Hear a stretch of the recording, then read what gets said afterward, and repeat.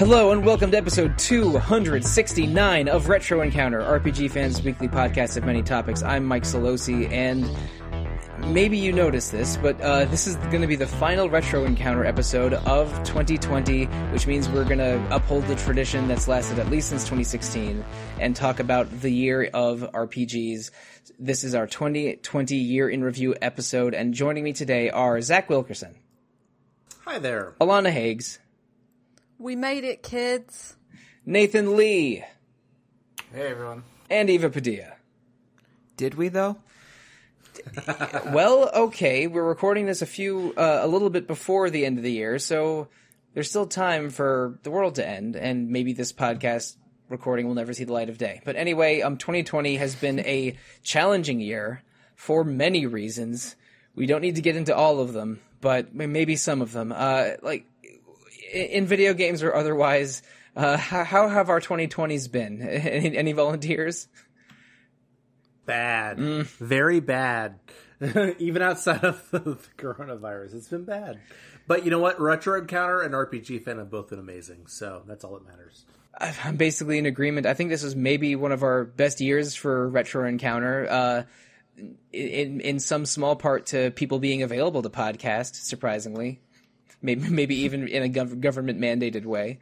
I thought that the year for video games was pretty strong. Like, there was a bunch of games that I really loved that came out.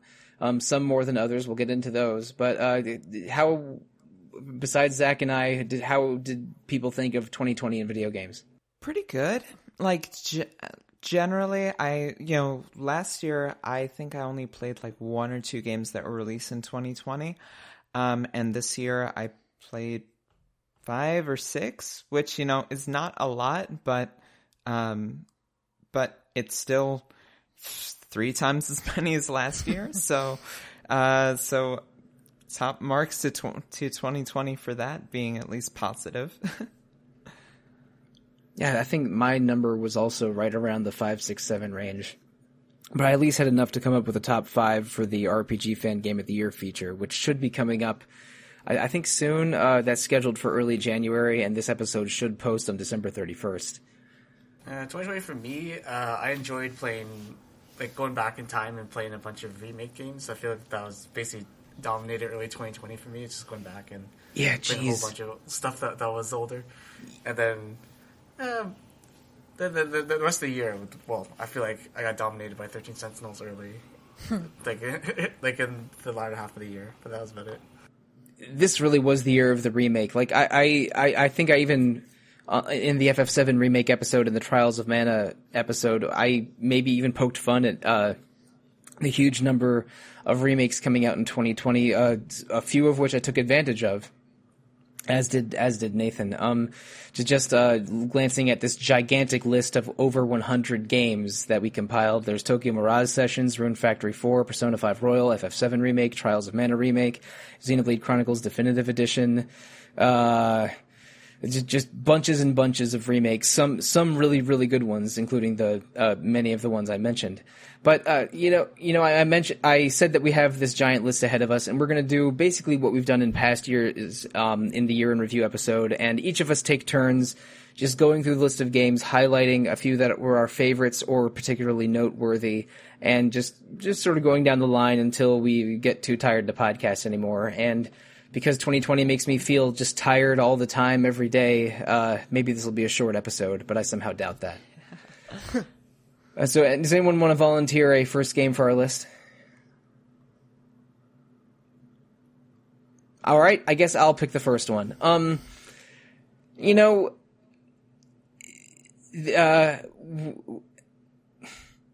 did an episode all about it, and I think let's just get it out of the way right now.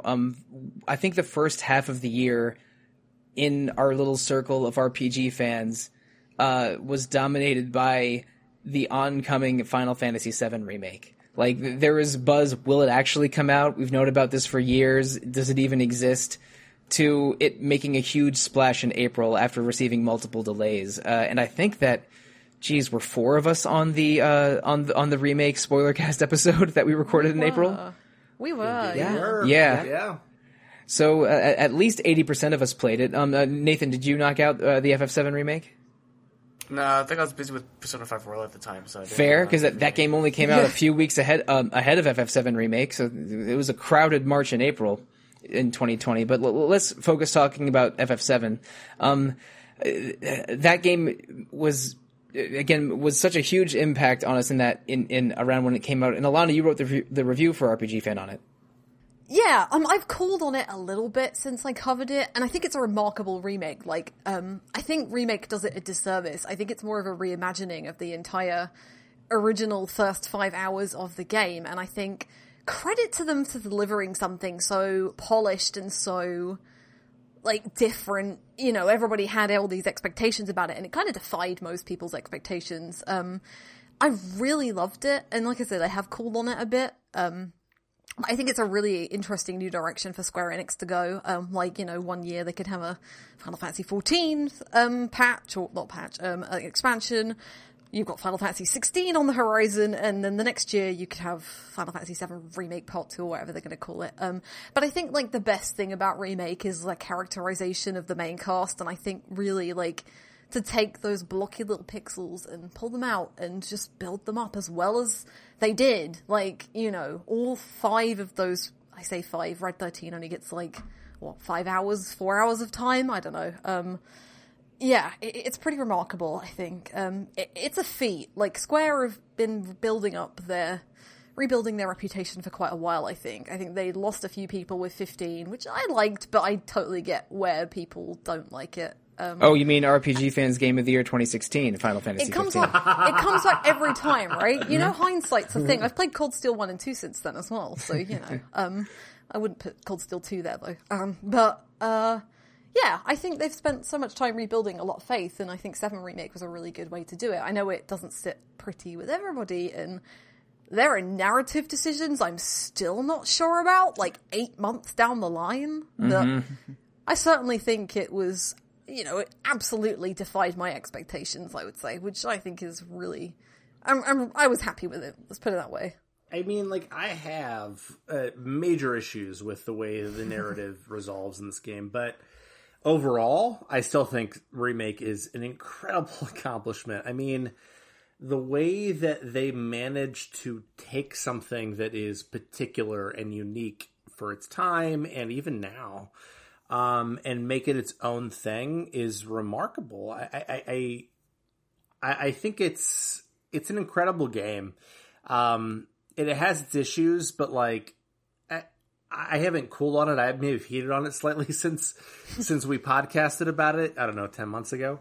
But I think that it might have its issues, but it is a game, and it is a remarkable achievement in accomplishing something that none of us ever thought was possible, which is like take the most popular RPG of all time and turn it into its own thing, and it did do that thing.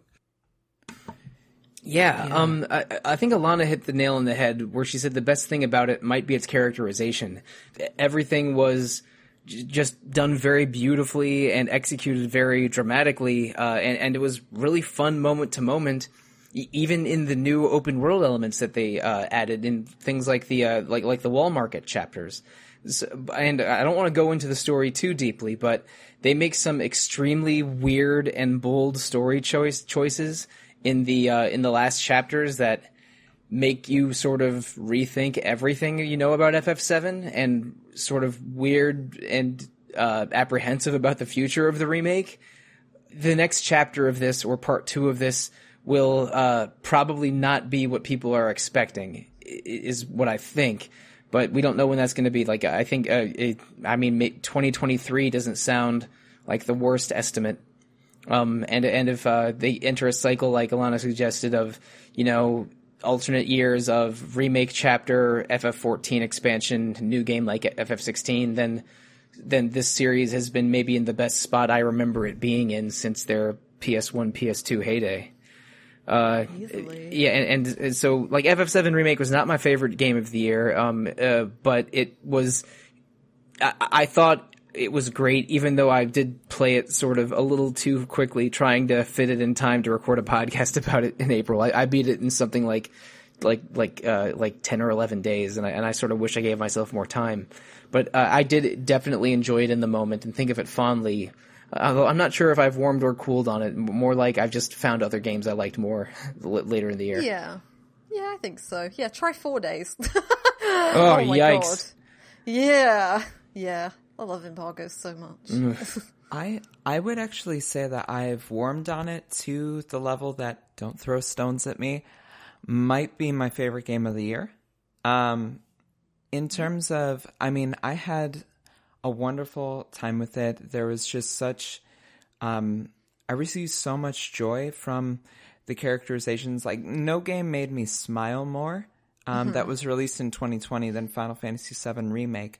And I completely agree with the execution of we won't talk, no spoilers here, but the execution of the ending is suspect. I'm not entirely sure how I feel about that, but I very much respect the fact that out of all the games this year, really, and most other remakes in media, it interrogated what it meant to be a remake, to be this massive cultural force, and to have that kind of thrown to the wind. And by the end of the game, you don't feel nostalgic, really. You might feel nostalgic, but mostly you're going to feel off balance. You're going to feel unsure. And there's going to be a bit of a pit in your stomach, and I love that feeling. Oh, yeah, I was shook when somebody turned up at the end. I was like, are you joking? And I can't talk about this for,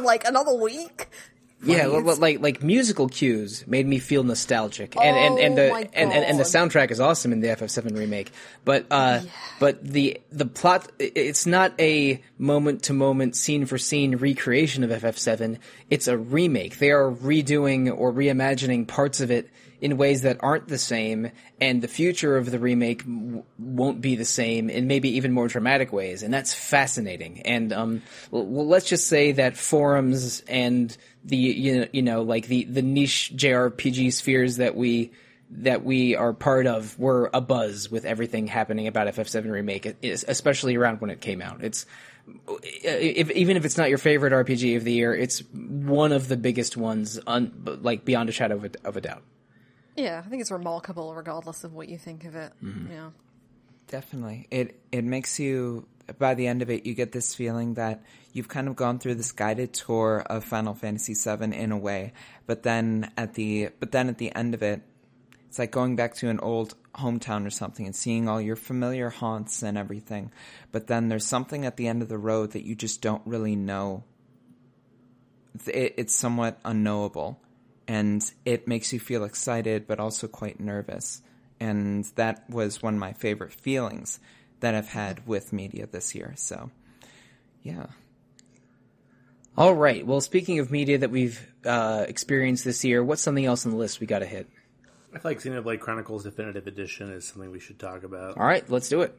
I mean, I adore Xenoblade Chronicles, like the original one, but the Definitive Edition takes so many of the edges off of the original one. So, one of the common criticisms of the original Xenoblade was the way the graphics looked. Well, it looks way better on Switch. It's hard to find quests. Well, it gives you a line to walk to your quests. But I think that, in contrast to Remake, which is a remake of Final Fantasy VII, Xenoblade Chronicles Definitive Edition is Xenoblade, pure and true. But it takes all the things that I think were difficult and sometimes maybe even problematic for some people in terms of how to get through the game, and it tries to rub those edges off. And I think it does a phenomenal job of doing that. I mean, I gave it a very high review score when I reviewed it, and it's because I think it is a remarkable achievement in being incredibly faithful to what the game was originally. It's not nearly as old as Final Fantasy VII. It needed more of a refresh than a remake in order to make it accessible to people today. And I think that they did a remarkable job with that in Definitive Edition. Yeah, I mean, original Xenoblade is one of the best RPGs of the 2010s, and depending on your region, it's been 8 to 10 years since the original came out. So a more accessible remake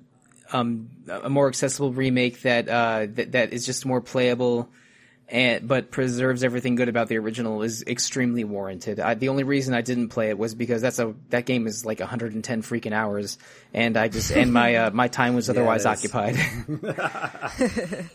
Yeah. I agree with everything Zach said. I'm like in the middle of dipping in and out of it. Xenoblade Chronicles is one of my favorite games of all time.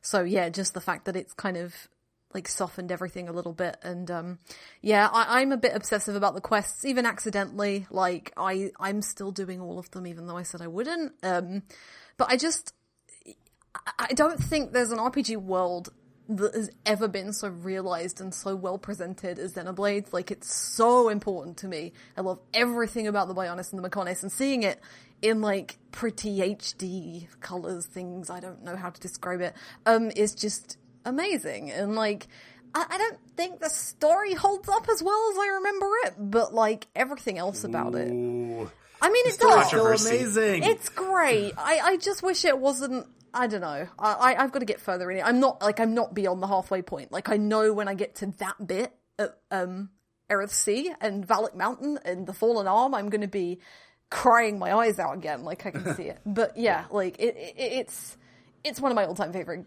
games. Like, you can't really, the only thing, and I haven't played Future Connected yet, I've heard it's not very good, and I'm not sure if I even want to play it now, because... That's the sort of extra chapter, separate thing that was added to DE? Yeah, that's right. Mm-hmm. I mean, as the person who has played Future Connected, Future Connected is not very good. In fact, it's actually kind of bad. I mean, like, I was comparing... one of the things that was happening, because, as I said earlier, I was playing it for review, I was thinking about Torna, the Golden Country, which is one of the best DLCs maybe of all time. Like, we're talking like The Witcher 3 good. And that's for Xenoblade 2. Yeah. Right. And it's bad. I mean, the story, like, it takes a lot of the wind out of a lot of it.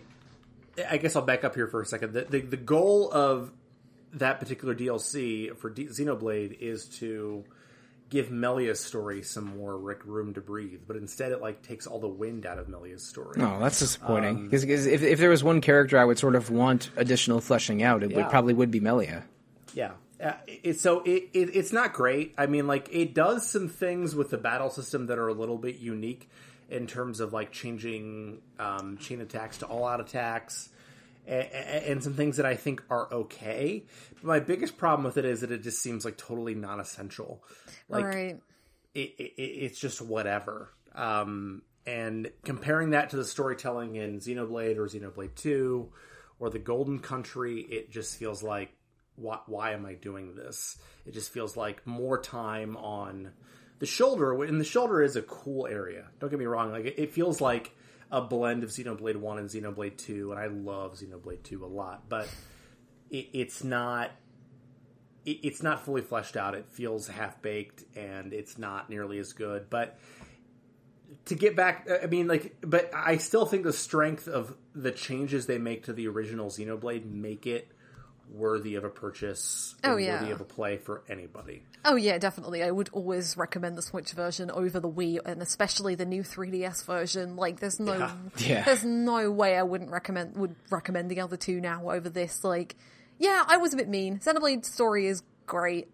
It's just more of a, like, I don't know, that game's never been about the story for me necessarily, apart from the second half of the game. The second half of the game is where it gets really good, and I will, once I get there, then I will remember all the best bits and then fall in love with it again. I do love it anyway, but For me, that game is about when you reach Gower Plains for the first time, which is maybe the second major part of the game, and you just experience its vastness and sort of like how the rest of the game's open world elements will blend with the JRPG elements, and like the moment of first walking through that is almost recreated with every new major area you visit, because this game is just so beautiful and delivers on its its open world side quests, JRPG elements. Just it executes on all of them so beautifully and doesn't really feel like any other RPG. This like people will say, oh, this is what FF12 wanted to be, or this is this is the best MMO ever made, except it's self-contained and not online. Like weird comments like that are how people describe this game in terms of other games. And again, I confidently say it's one of the best RPGs of the 2010s, and I have not played the definitive edition, but it's something I'm very interested in, and when I feel like revisiting that world, that will be the way to do it. And because, I mean, it was, people get, precious about the facial animations changing and, like small visual changes made to the game, both positively and negatively received. But I think this is the way to play it now that it's on much more powerful hardware and has, more UI and modern amenities surrounding it. But we should move on to something else. What else do we want to discuss for the episode? If we're just going through remakes, let's talk Persona 5 Royal. All right. So this is a game that I just finished like a week and a half ago, and Nathan played for review.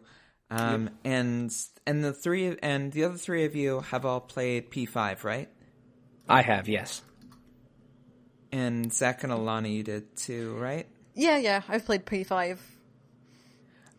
Yeah. So I guess there's some different experiences we've had, because I didn't play any of Persona 5, and like Nathan is the only one who's played both of them. So Nathan, you want to take this first as the one who has the foot in both worlds? Yeah, sure. So for me, Persona 5 Royal introduces so many big quality of life changes to the original Persona 5, because basically almost every problem anyway, that people had with Persona 5. So a lot of the main issues were not being able to do what you want sometimes, because Morgana will constantly tell you to go to sleep. That was just the meme that came out of that game, just because, it just happened all the time. Like, you would just go out and just hang out for a day, and Morgana was like, you're too tired to do anything at home. You're going to go to sleep. And that was the main thing that Royal addressed, and because we've only played Royal, you wouldn't know, but that game, that opens up so many more options for you when you play Royal. It just makes the game a lot more enjoyable. Just that one change. And it's also, like, we can go deeper into, like, the third semester and stuff like that, but basically the main thing with Royal is it's definitely the way to experience Persona 5 for sure. Yeah, I definitely felt, when I looked at things from the original Persona 5 and looked at things from Royal, like the, as you mentioned, stuff with Morgana, even just, there's a slight font change that I really appreciate for Persona 5 Royal. Mm-hmm. I just think the font looks better, which is like a small thing, but it speaks to a lot of the care that's been put into this. There are more personas to summon. There are more ways to summon and get personas. It seems to be distinctly easier than the base game, yes, except for one particular boss fight. Is there more fishing? Because that's what Persona 5 really needed, like twice as much fishing. No, it doesn't. No way. I did. That's a hard no for me, Doug. I did the one fishing segment that was like story specific, and then never did it again. So sorry, Solosi. All right, I guess fishing of the year definitely goes to a game we're going to talk about later. Blood and Darkness. So this game, I put 145 hours into this game. Jesus. Sounds I know, but that's the thing about it. It was both enthralling in a way of I just kept playing it, but it was also like I was enthralled to it, because there is a particular way that Persona games function that really sucks me in and makes it so that it engages your brain on I think too many levels in a way, and not say that it's the most erudite complex narrative ever, though it is a good story.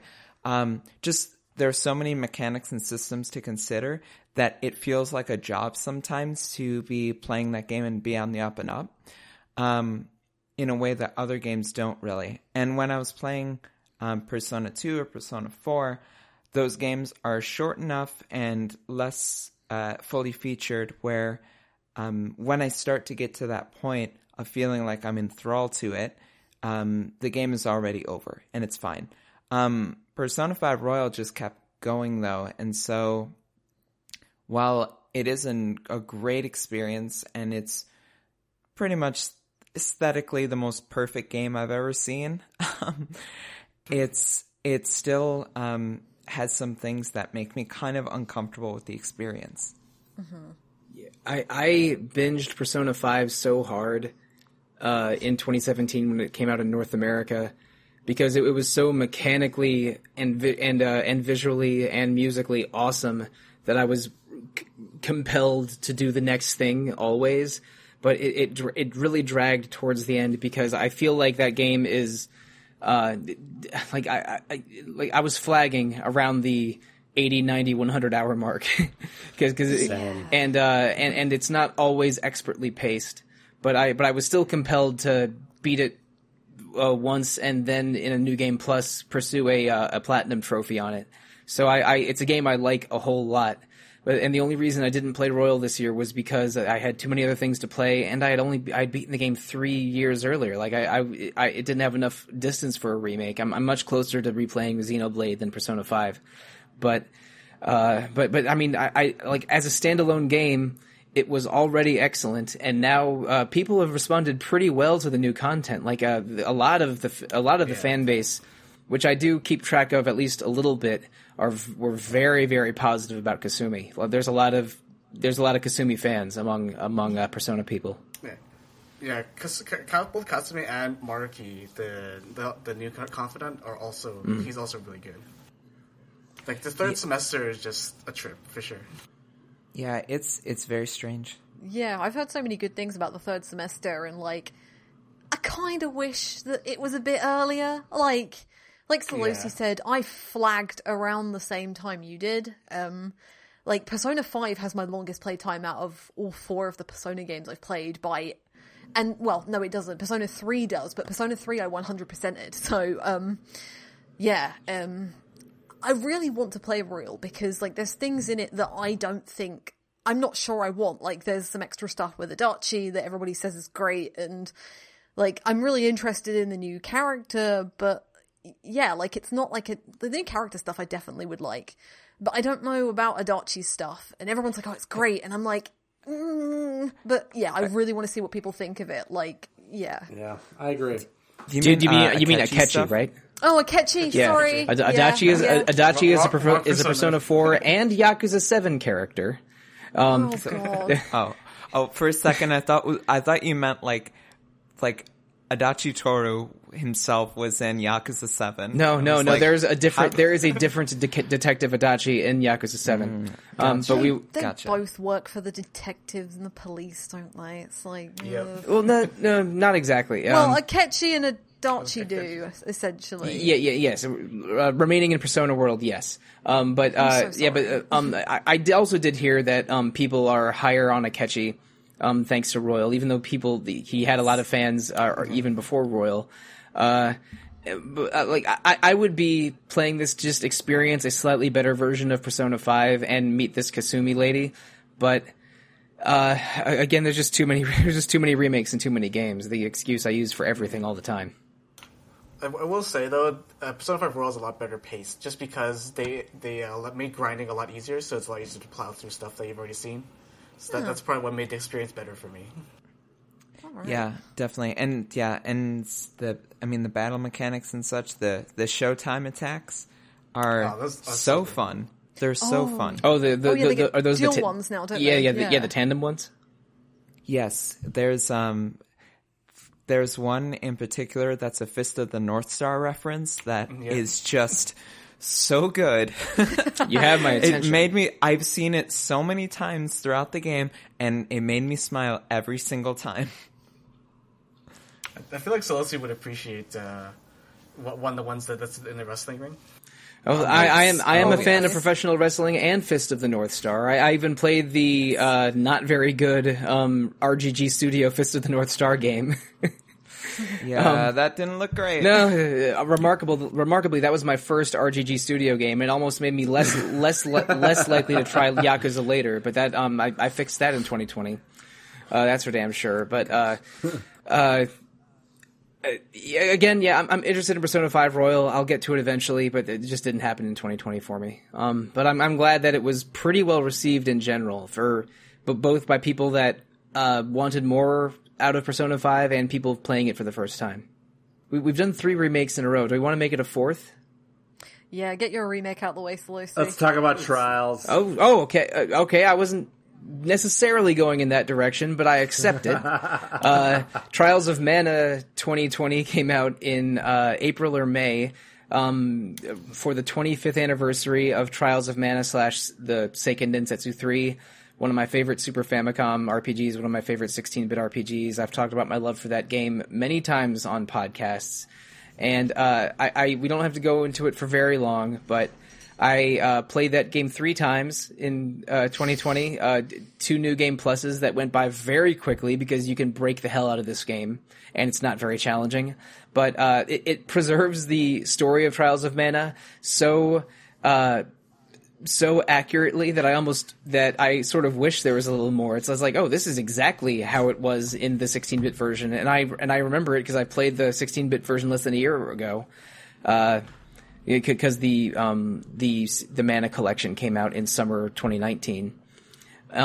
But like the game has been compared to a PS2 or PS3 RPG in how it's, an action game that works but is slightly sluggish, and in a way that I don't necessarily disagree with. It's completely different from original Trials of Mana in that it is a fully 3D realized Unreal Engine game. With a detailed skill and customization system and a combo system that's way different from the old 16-bit sprites. But story-wise and environment-wise, it preserves everything remarkably faithfully. And it was really fun for me to experience a story that I already loved in a new way. And it's very playable, but I don't want to necessarily say it's better than all of these like huge HD remakes of games that were already much more modern and elaborate to begin with. But if you're at least interested in the Trials of Mana story, the 2020 remake is really, really good, and I still love those 6 main characters like they are my children, or like my favorite nieces and nephews, or something like, or around that vibe. And I played the game 3 times to beat the game with each of them and get the platinum trophy. I think Trials of Mana does enter my top 5 games of the year, but that's very specific to me because I already love Trials of Mana a lot. But yeah, now the evasion stat isn't broken anymore, and Duran is not a slow as molasses anymore, and that's enough for me. And the shields work. Yeah. The evasion stat was busted in old Trials of Mana, and that includes the 80% of what the agility and luck stats did, and how all shield equipment worked. but that's fixed now. Yeah, I do wish I'd picked this up. Like, I was really determined to play it, but it just came out at the wrong time. Like, it was sandwiched between Remake and Xenoblade and a couple of things. And I did play the demo, and I enjoyed it a lot of the time. And then within, like, a week, I was going back over it with a fine-tooth comb and was like, you compare it to a PS2 game. It's a PS2 game with some of the worst cliches, like the janky animations, the really mediocre voice acting, the enemies that are more like targets than opponents a lot of the time. Yeah, but I will say, like, it's a million times better than the Secret of Mana remake, like a million times better. Like, I'm really glad for that team, and you can tell that, Square Enix were very focused on other areas at the time. But I'm really glad that they've done this with Trials of Mana because it kind of gives the Mana series a bit more of a chance now. Like, maybe we'll get another good one. Who knows? And yeah, it reviewed really well. I remember Greg gave it an editor's choice, and I think he gave it 87 or 88, which I was like, wow, really? Yeah, I mean, how sad it is that I think this might be the first good new Mana game that wasn't a direct port like the Mana collection, Like, it like is. maybe in 15 or 20 years. At least since Legend of Mana, and I know people's opinions vary on that a lot. Yeah, Legend of Mana is 2000. Sword of Mana, which was okay, was like 02 or 03, and I think Right, those yeah. would be what you look at, which is sad because Mana has several good games in its series, and it deserves better. I feel. Definitely, yeah. I mean, we did get Booskaboo in 3D. Yes, we did. Booskaboo and Flammy. Oh, how good are Only they? they called Booskaboo by the right name. Yes. Yeah, he He got. is so cute. Yeah, he got. He is our I mean, he is our Booskaboo. perfect turtle boy. Even if they did translate him as Vuskov this time around. It's a shame. It's a crying shame. Yeah, Booskaboo forever. Booskaboo and Tizo together forever. Oh my god, heart. what an all-star mascot team. Right, should we talk about the other remake that I think I derailed you from, which I haven't played, but Sure, covered on Retro Encounter. there were so many Or port even. there were so many remakes. I'm not 100% sure which one you're referring to. Hit me. Oh, I was talking about Tokyo Mirage Sessions. Yeah, let's do it. Ports, then. That counts. Yeah, I want to hear about it. Nathan, you reviewed Tokyo Mirage Sessions for the website.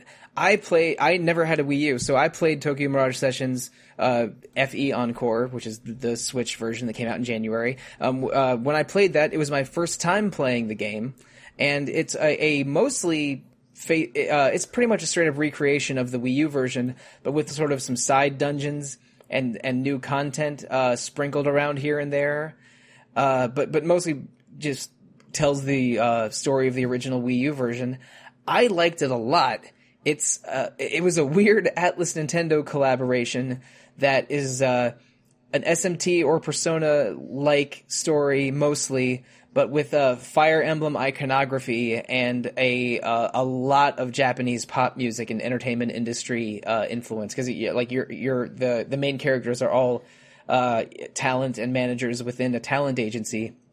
And the shadow monsters that are plaguing the world are draining people of their creative energy, and there's betrayal and a conspiracy and eventually world shaping stakes.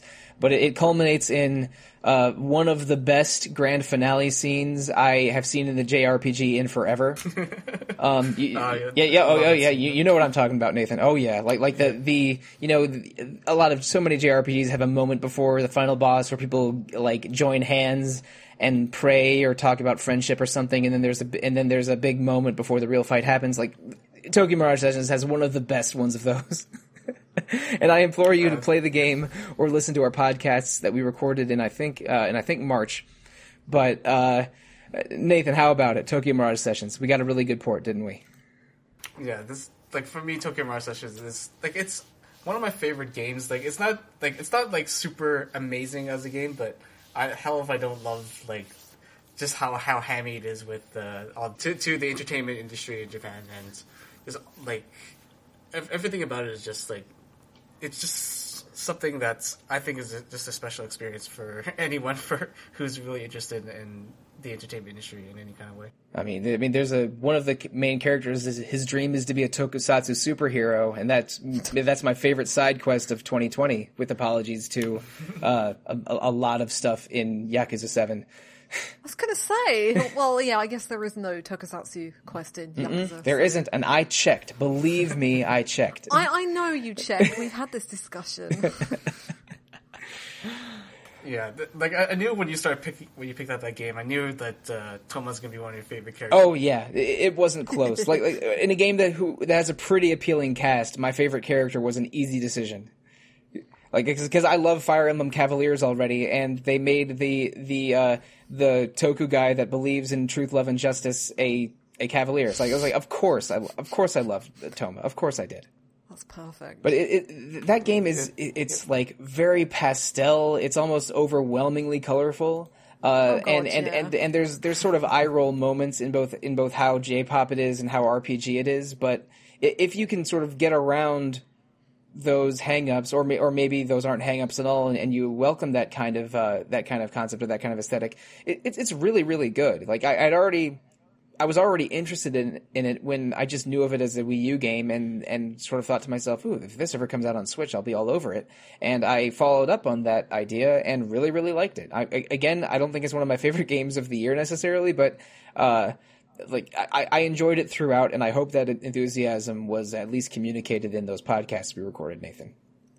Yeah, you really did love the game, and I honestly can't ask too much more of that as a big fan of Tokyo Mirage Sessions. So I just love seeing more people just going out and experiencing this game and having fun. And also, I maybe shed a manly tear or two in the end credits of that game. Satoru Iwata appears in the end credits. Because it was he was one of his last games. Yeah, he was one of the exec producers on it when it came out in 2015. So rest in power, Satoru.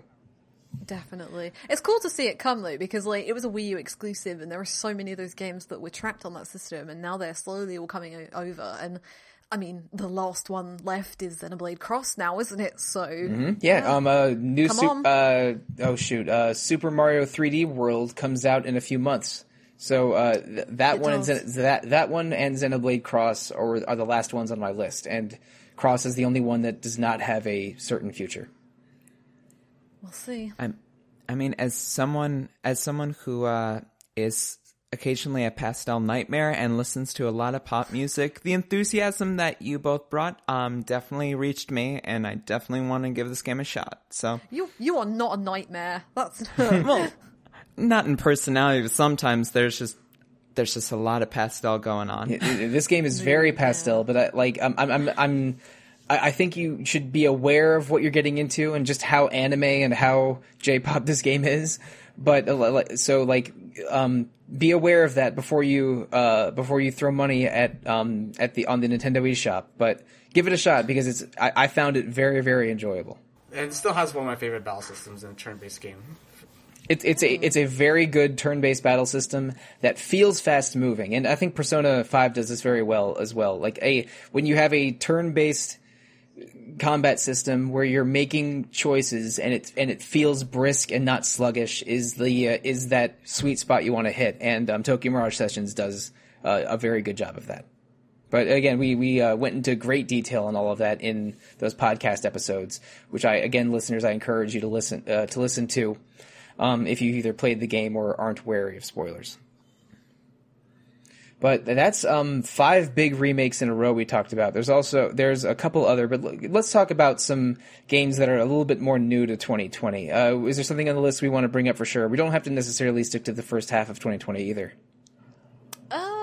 I'll break away. Let's do 13 Sentinels Aegis Rim. Let's. Now. Yeah. Okay, let's go. God, how do you describe this game to people? I made a bit of a joke to myself. I was like, at the beginning of the year, I thought, if 13 Sentinels comes out, wouldn't it be funny if it was my game of the year? And here I am at the end of the year going, it might be. It's not. It's pretty high up, though. I just think this combination of people have described it as a visual novel, and even I've used that term. It's more of an adventure game, I would say. It's closer to a point-and-click game, but people associate VN with Japan, I suppose, so it's the easier term. I just think the most remarkable thing about that game is, you have 13 characters with 13 stories that all intertwine into one big story that is really overwhelming, but 95% of it makes sense, and it all works so well. I got overwhelmed at times, but the game does a really good job of logging everything and putting things into order, and it's just it's a total love letter to sci-fi as well, which I think is really cool. Sci-fi is not my favorite genre in the world, but I think it does it in such a normal and open way, in such a fun and cutesy way. It's really celebratory of the genre, and just has a lot of fun with the characters and the whole situation. The characters and the whole situation. 13 Sentinels, 13 giant robots, 13 teenagers as their pilots with 13 intertwining stories. That is all true, but really there's, I would say 16 or 17 main characters that are all intertwined and crossed over in these stories, and I don't think this is a spoiler, but this game has, again, off the top of my head, time travel, giant robots, alternate dimensions, robot clones, maybe also biological clones, space travel, chaos theory. There is so much that is thrown into this game that it does not break your brain and does form parts of a cohesive whole is a remarkable achievement in its own right. And again, like whether this is a visual novel or an adventure game, I sort of put those two things in the same box. I would call it I sort of call all of those puzzle adventures. But and also the way that they incorporate smart adventure game stuff, like introducing characters to concepts, and you're able to throw concepts at other characters to change dialogue, and your situations like you can't go to the cafeteria to look this guy until you overhear a conversation about someone seeing him in the cafeteria. Just like little things like that. That's all in a sensibly organized, story flow chart for you to explore, or I should say 13 story flow charts for you to explore. And it's also, it's a Vanillaware game, and so you have these, what's his name? Is it George? George Kamitani. George Kamitani. Yeah. He's not the main artist for this game, but he did do some of the art. Yeah, and he does the art for most of the games. Yeah, and he's still the Vanillaware creative lead. I think. Head president. Yeah. This game is absolutely stunningly pretty, both visually and musically, and has excellent voice work as well. That it's a hell of an achievement. I think it is one of my favorite games of the year, and I enjoyed the hell of it when I played it about a month or two ago. Again, this game came out in the fall, in September. Yeah. So I played it in November and had a blast. And Nathan, this is one of your top picks of the year. Am I not mistaken? Yeah, I'm currently trying to decide if this or Persona 5 Royal is my favorite game of the year, but this for sure, I might put it up here just because it's more unique.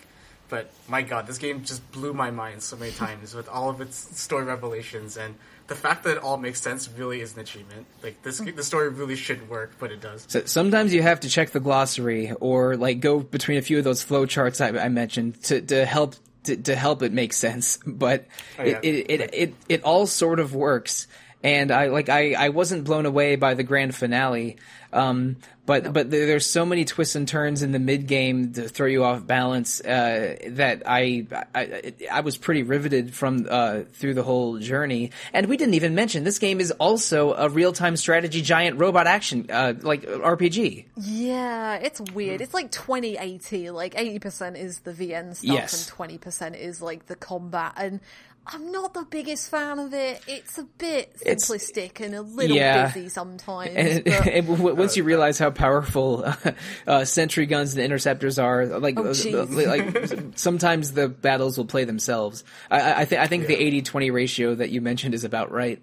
But the fact that this is a 13 teenagers that in 13 giant robots fighting a battle, and then the story part is, but how did this battle take place? How did these kids find these giant robots? Is the conceit of most of the story is pretty incredible.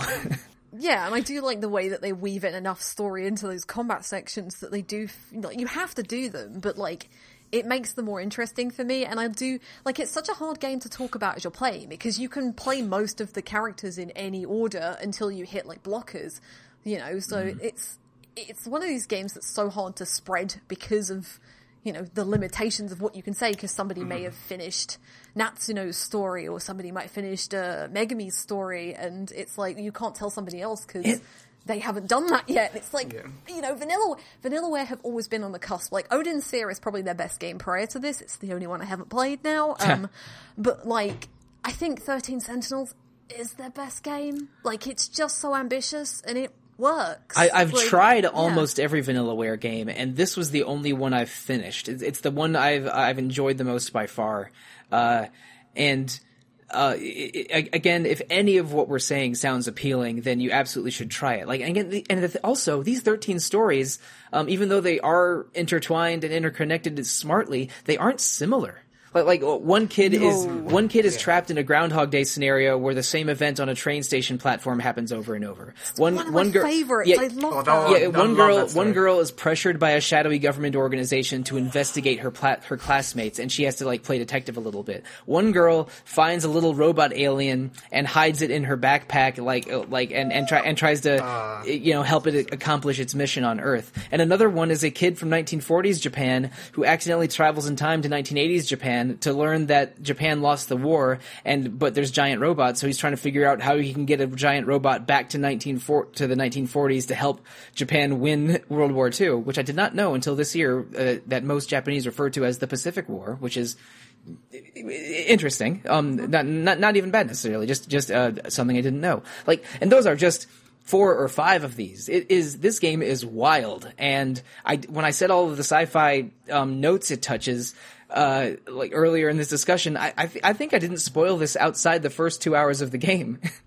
No, you can't. It's really hard to, unless you, once you spoil one thing, you kind of spoil everything, so it's easy to be cautious around. There is so much in this visual novel that is so much fun, that it comes highly recommended. And, again, and I don't want to understate just how pretty this game is. The visuals are just stunning. It looks so good. Yeah, amazing. Yeah, the production values are through the roof, which is amazing considering this has been in development since 2012, 2013. A long time. It's been in development for a while. It was a joke that it wasn't going to come out. And here it is. And it's Atlas even paid to have it be advertised on the E3 badges in 2017 and 2018. And but they didn't have they didn't have anything to show in those years other than the 2015-2016 trailer that everyone had already seen. So I think this game was supposed to come out considerably earlier than 2020, but they didn't release it until it was good and ready, which ended up being, I think, late 2019 in Japan and September 2020 in most other territories.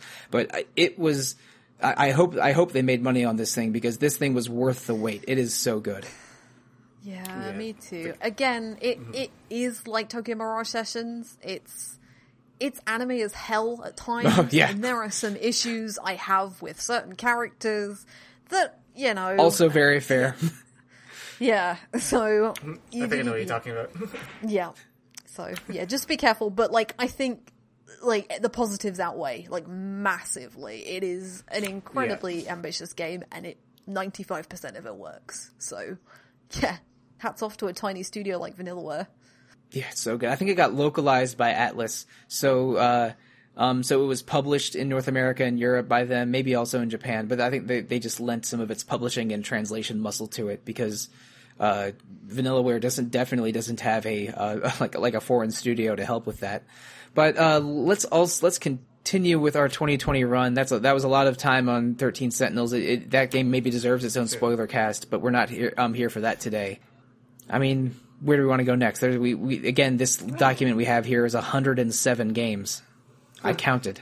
If we're waiting for other stuff, I can talk a little bit about Assassin's Creed Valhalla. Sure. Let's leave Japan for once. Sometimes our website could fairly be called jrpgfan.com, But Eva, you recently reviewed Assassin's Creed Valhalla for the website, and before you get into our Facebook mentions, that's not a JRPG, try playing Origins, Odyssey, or Valhalla first and tell me that isn't an RPG.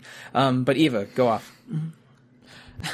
So in the review, I wrote a lot about gender in this game and such, so you can read that if you want to hear more about that. Essentially, Ubisoft is a studio that has had some massive problems with sexism, and I think that plays into the game and the story.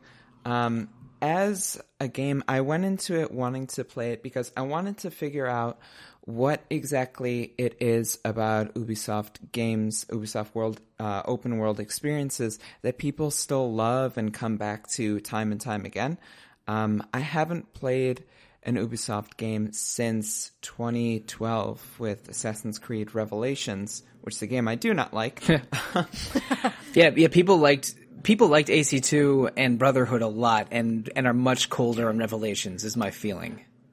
Yeah, Revelations has tower defense. Oh, so we'll just leave it. So we'll just leave it at that. But Valhalla, I was surprised by some things in this game. I was early on, I joked to a friend that, this game is starting real slow and real buggy, and I bet it's going to be so much better when I go to England. And the thing was, it was. The way that they have done England and how it was East Anglia and such at the time. This game is set in the 9th century. They've really made something gorgeous. It is an environment that does so much with the landscape, and it's very pretty in a lot of ways, but it has this sort of mysterious, arcane sensibility to it. You'll be going through the world, and in a similar way to Breath of the Wild, where you'll stumble across something that you're not really sure what it is, but this has some darker implications because there's some things with druids and arcane magic that they're going to go into more with DLC. But it gives this world a very mystical and somewhat dangerous air to it that I really appreciated. It made going through the world keep you on your toes a bit. Narratively, it does some very interesting things. To spoil a little bit of it, you don't stay in England. You go to North America at one point, and that's fascinating. And you go to worlds which are not of this world, we'll say. In a non-Assassin's Creed way that is also an Assassin's Creed way. We'll leave it at that. But those sections are incredible. I was very blown away by what they did with these landscapes, and I would probably recommend the game just for those sections. It's a interesting game that came from a studio that has a lot of troubles, and criticism that it gets is going to be well deserved. But I do understand a bit more about why people love Ubisoft games, and there is a decent deal of personality to make this unique. Without saying it, you basically said this involves Norse mythology in ways that maybe you don't expect going in. But I think that's something that Ubisoft is sort of unafraid to do. Now that Assassin's Creed isn't just about people going back in time and exploring a conflict between two secret organizations, they're like Assassin's Creed Odyssey knocks on the door of Greek myth a little bit, even though but it's not about Greek myth the way that a different game on our list is. And so they're trying to blend elements of mysticism and myth into a game that's a little bit more grounded in history in a way that is very interesting to me, and is sort of consistent with what I thought more recent Assassin's Creed games were like. But you gave it a pretty good review. I think, Eva, you gave it an 85 overall. But so the RPG elements and the action elements are at least fun to execute, and not just seeing how myth and history interact, right? I'd say that the RPG elements, like with the I know that this was talked about in the Origins review that was done a few years ago. The RPG elements are a bit weak. This is not the weakest. One of the weakest parts of the game is that the skill tree is just ridiculous and just doesn't make a whole lot of sense. And basically, there's no necessity of choice. You just kind of keep going down it, and it's a lot more like the Crystarium in terms of being linear. So it doesn't seem like that at first, but it 100% is. So the RPG stuff in dialogue and in some of the world choices can be pretty good, depending on the character you play as, essentially. But the mechanical side of it is still leaving something to be wanted. All right. I don't know if this makes me more or less interested in Assassin's Creed. Again, I've only played one Assassin's Creed game, and it was one older than Revelations. So, but I am at least curious enough to think about playing. It would probably be Origins if I were to play one in 2021. But I'm glad that this one was at least pretty good, in spite of the labor and employee respect struggles that Ubisoft has had recently. They're not the only game studio that is that is guilty of those things, but it has not been a squeaky clean year for them. Let's say, Right. but this hasn't been a squeaky clean year for a lot of people. But let's keep talking about it anyway. Zach, what's another 2020 item we should hit off? I feel like we should talk about Necrobarista. Yeah. All right. This is my favorite. Random. This is my favorite death pun, at least since Necromancing the Stone. So yeah, let's talk about this one. I know Alana played this as well. So Necrobarista is a visual novel in the purest sense of the word visual. Like it is the most visual game I've maybe ever played, and I say that without hyperbole. It's a game about. Basically, the idea is that there's this cafe that people come to in like the 24 hours before they die, before they pass over to whatever is next. And it's about the people who come through that cafe largely. I mean, it has like a larger overarching story, but really it's about the people who come there. And it does an amazing job of telling the stories of those people who come through that cafe. And also telling it really subtly and really visually. The art style and the direction and the cinematography, honestly, I mean, it sounds pretentious, but it's true. It's just amazing in this game. Like the very few gameplay elements there are really bad, like horrifically bad. Like so much so that I don't even want to talk about them because like they don't even really matter. Like the thing that matters is like the story and the characters and the visuals are stunning. Like if they turn this into an anime, I would watch it tomorrow. Oh my god, yeah. Shoot, there is an anime that's a little bit like that. That's like the bar. Everyone goes to a bar in Purgatory or Limbo. Yes. Death Parade. Death Parade, that's what it is. Yeah. Yeah. This is a little bit like Death Parade, which is a remarkably depressing anime for having a banging, happy theme song. This is way better than Death Parade, but yes, I have seen all right. it. I thought Death Parade was all right. Truthfully. It really is. I mean, like I like Death Parade, honestly, but it's a remarkable achievement in like storytelling and like so many things. And like when I reviewed it, like I wrestled with like, should I give this an editor's choice because the gameplay is so bad?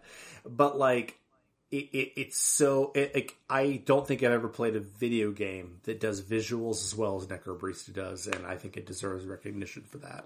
Oh, totally, yeah. This game made me feel stuff. Like, I think the dialogue is incredible in this game, and I remember one of the writers for the game wrote up like a article about how a lot of critique of the game, not ours and not a few others, like focused on how the dialogue felt unnatural, and I never ever ever felt that, and I don't know whether that's just because I'm familiar with some like Australian television or Australian films, or whether unfortunately because England colonized Australia and they probably have some similar dialogue tropes to what we do. Like, it felt so warm about a game about like dying and passing over. Like, there are some really touching moments that are really sad, and I had to stop numerous times, but like ultimately it's really hopeful. And I think Maddie in particular, who is the main character, I say, she's the owner of the bar. Oh my god, I love her to pieces. She's delightful. I resonate with her so much. She's so great.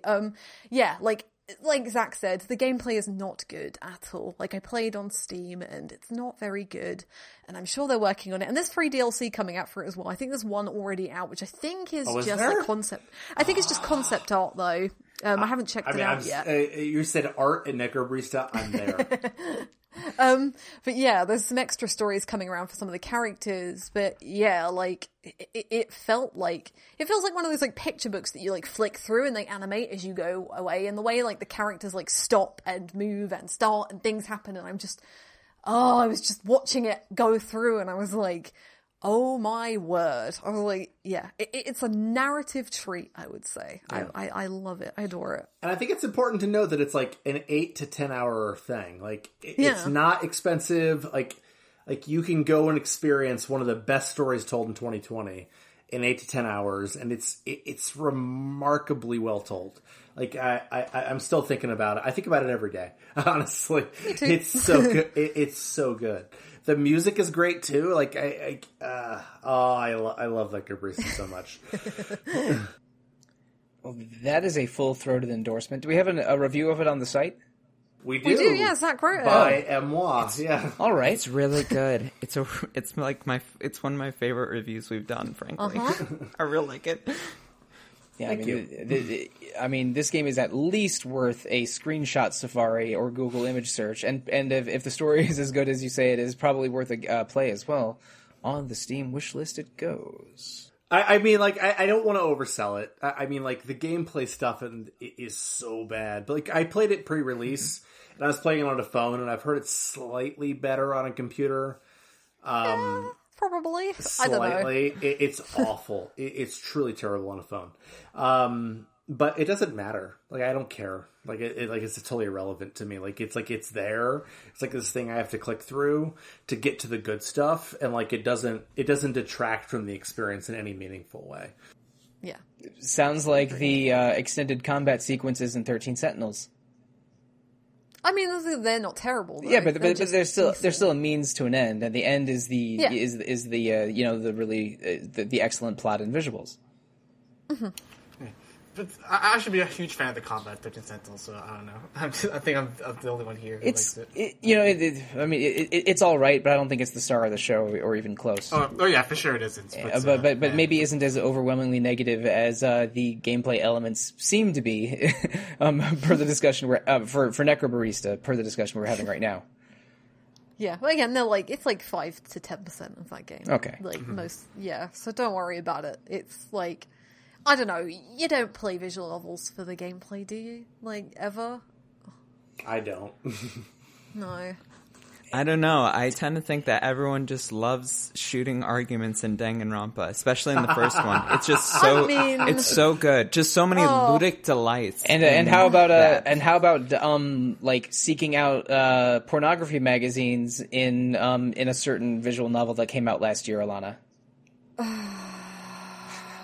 AI is still amazing. Yeah, right? I love AI, but it had some parts that made you roll your eyes and some gameplay segments that did not live up to the rest of the game. Like, the difference is like AI's gameplay segments were offensive, but like well executed. Necro Baristas are like not offensive at all, but like horribly executed, like remarkably badly. It sounds like a lot of visual novels or narrative games sometimes have gameplay elements that don't live up to the story and visuals. Maybe I'm just noticing a pattern here. Yeah, true. I just think that it's so insignificant that I think the story and the characters are way, way more important. On to our Steam wish list, Necro Barista goes, but let's see what's something else on this giant list, because we're past the hour mark, and we are not even close to hitting 100 games yet. Nathan, what's something else on the list we have to address? I'm trying to think of a game that we all have, or more people besides me have just played that I want to highlight. No, that's all right. Follow your heart. You can go off. I mean, yeah. Do you want to talk about Sakura Wars? I kind of want to talk about Sakura Wars a little bit. So let's talk about Sakura Wars. This is, I think, the 6th game in the series. The first 4 never left Japan. We got the 5th one as Sakura Wars So Long My Love for the PS2 and Wii over a decade ago. And this new Sakura Wars is a bit of a series reboot that came out in April in this year in most territories. And it has character designs by the legendary Tite Kubo of Bleach fame. I know it's Tite Kubo. And Nathan, you played this for review, or did someone else review it? I played it for review. All right, so tell us about Sakura Wars. All right, so Sakura Wars is, I think I made the meme list for reviewers when I gave my pull-out quote for this game. I think my pull-out quote for this game, for anyone who hasn't seen, is, I seriously asked if I can give this game an anime out of 100 score. It's the closest I've ever felt to playing anime, aside from games based on existing anime. But for me, the anime lover in me just like fell in love with this game when it came out, just because it's just so overwhelmingly anime that like all sorts of tropes are in here. So we're talking about like the power of friendship and the belief in like what you love and stuff like that. Basically this entire story is just one big hammy big shonen story about like character growth and just I was talking about power of friendship already, but yeah, it just felt like an anime and I love it so much. Have you played the previous Sakura Wars game? Because I've heard from people who have played this most recent one that if you played the other ones, it does some things to hurt that, I guess. Like if you have history with Sakura Wars, you might not like this one as much. Yeah, because I think the main reason is they mentioned the previous cast, because basically this game takes place 10 years, or 11, 12 years, I can't quite remember. It's after the original Sakura Wars. So this is with a brand new cast of characters. The problem is that they mention that the old cast of characters is still around, or like, it's kind of spoilers that they're like stuck in some alternate dimension. But the only one who ever makes it out is the original Sakura, and but people were just mad that they couldn't bring back everybody else. Well, so the Sumire too. Sumire is the real Sakura Wars is in the game as a whole. But the main issue is they have the existing cast somewhere, and they just don't really mention them. They're kind of tossed off to the side just to focus on the new members. Yeah, that sounds like material for a sequel. And I remember a lot of people playing up Sakura Wars, or not a lot of people, in very niche circles. The older Sakura Wars games were very popular. Saturn imports. Maybe I think one of them came out for Dreamcast. I'd have to check a list to make sure. It did. Okay, yeah. And in one of the greatest television commercial campaigns of all time, Segata Sanshiro does have a scene with I think Sakura from Sakura Wars 2, I want to say. Yeah. So I'm very familiar with extremely shallow parts of the Sakura Wars universe because I've seen those commercials only 100 times. But this new one, at least, like, they're hitting the reset button a little bit because it's mostly about a new cast, and it's at least it's Sega being, open to the idea of reviving it in a larger way. Maybe if this one is successful, was kind of the was kind of the vibe I got, at least. Like, they're like, hey, if this is popular, we'll make more, but where you have to have this be mostly about new characters because we want Tite Kubo to do all the character designs, and that's not the worst idea to me, but it had sort of a mixed reception at least to my knowledge, even though your review was quite positive, Nathan. Yeah, I think a lot of people were kind of like just turned off by, like I said, just how anime it was, right? It was basically like full of just like all these like silly anime tropes that's. Like for me, I loved it because the game is just shameless with it. It's just like it doesn't really care that it's this anime, so that's why I love it so much. But I know a lot of people. It's not for everyone, like especially because you have the opportunity to just be a gigantic pervert in it. So, oh goody, yeah. I was worried that Tokyo Mirage Sessions was slightly too anime for me. So maybe I'm not quite tight enough in the middle of the Venn diagram for Sakura Wars. Probably not. No, this is more anime in Tokyo Mirage Sessions. Yeah, isn't the combat different to previous games as well? This is an action RPG, right? Oh yeah, the older ones were strategy RPGs. Yeah, so right. Yeah, so the ones are like reminiscent of like stuff like Fire Emblem or Final Fantasy Tactics, and this one's more like kind of like Musou. I won't say it's more like more action game like. Musou being, for the uninitiated, the Koei Tecmo Warriors series, Dynasty Samurai, Hyrule, One Piece Pirate, those kinds of warriors. Quest Heroes.